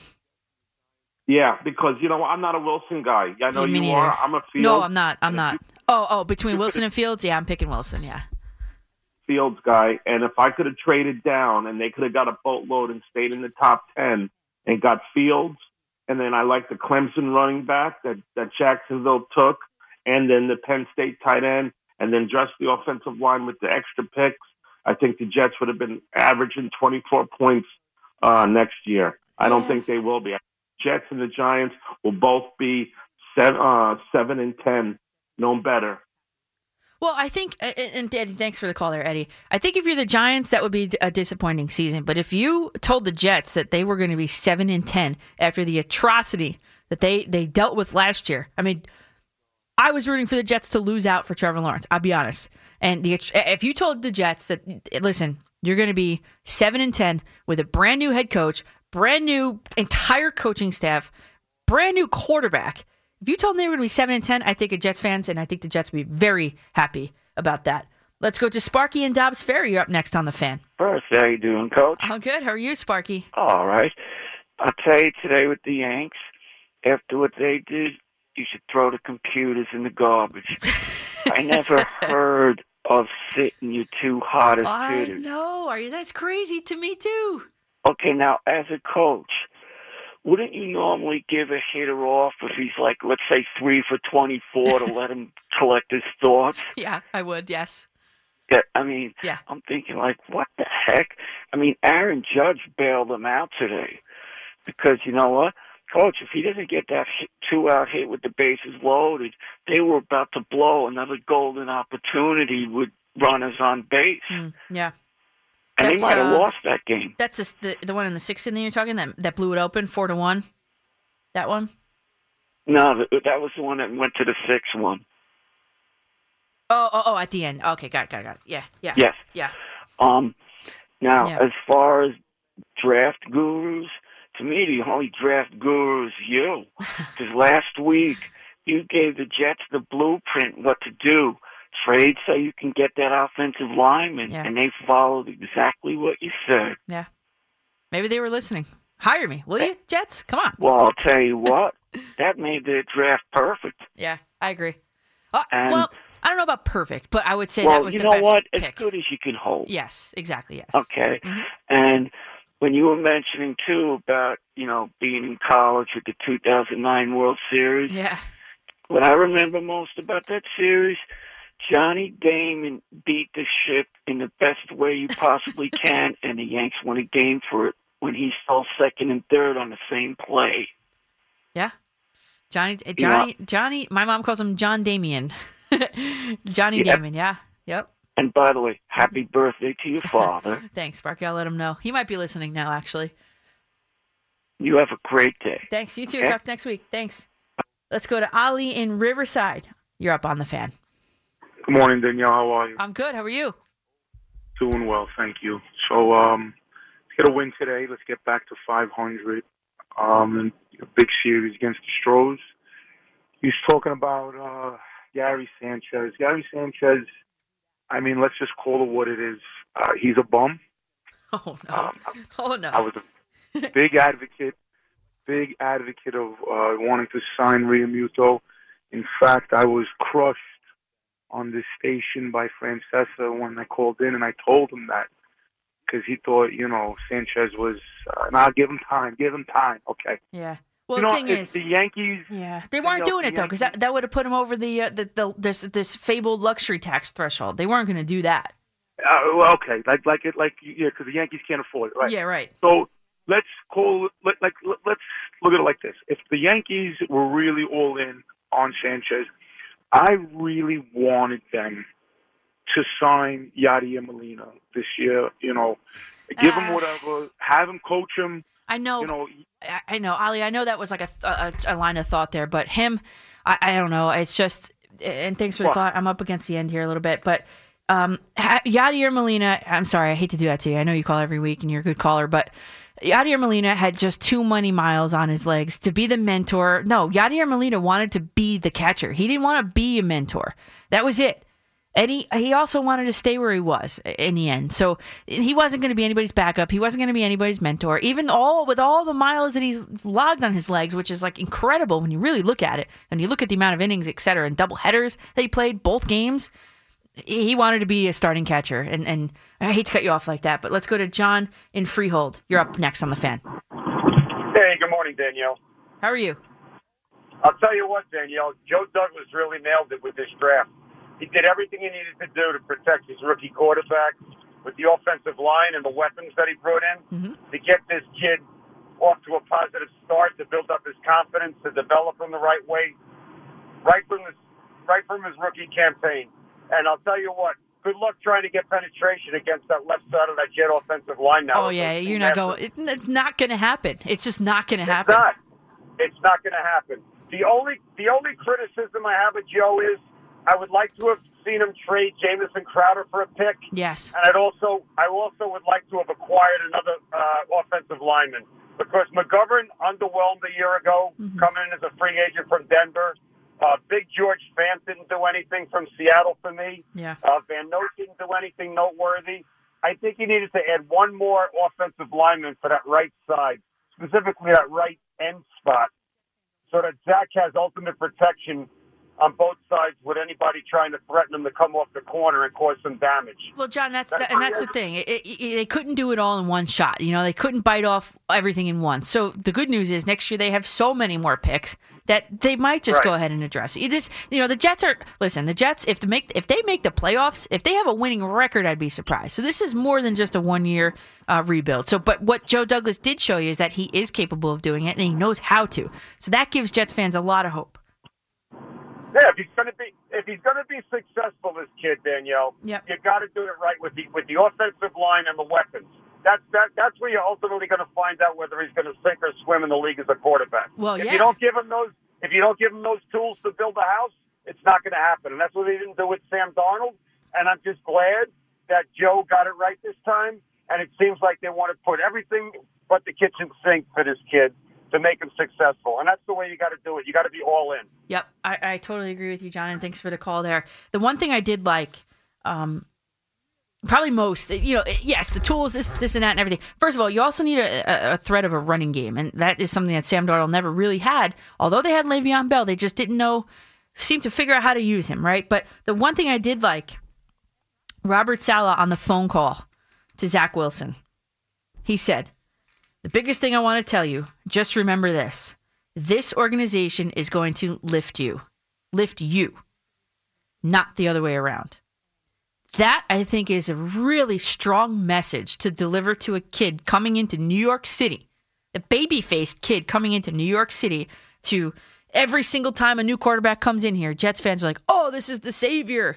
And you know what? And he talked, and Evan Roberts asked him about being the savior, and he gave a good answer, the way he answers the questions, the way he, actions louder than words sort of thing. But that's a huge, important message to deliver to a kid who is coming into this situation. And I think that Robert Saleh really does get it. And I would love to see where it takes Zach Wilson. And I think playoffs would be a stretch. But the Giants, I think, are destined for the playoffs. So thank you to all the callers tonight. Wow, what a night. Could not have done this without you. I love coming here, talking with you all. If you missed any portion of the show, hit that Odyssey Rewind feature. Your app should have automatically updated from the radio.com one a long time ago. Select the start of the show, which was 2 a.m. The Cynthia Freeland, whose video from last week's interview on the WFAN Facebook page reached at like 4,000 views. She's going to be back next week. We'll analyze the Jets and Giants rosters for 2021 and beyond. Great job to Nick, as always, tonight. Always a great job. Kevin on the updates. Bob Salter's up next. In the meantime, hit my socials at Coach MCCARTAN at Facebook.com/Coach McCartan. Sports Radio 101.9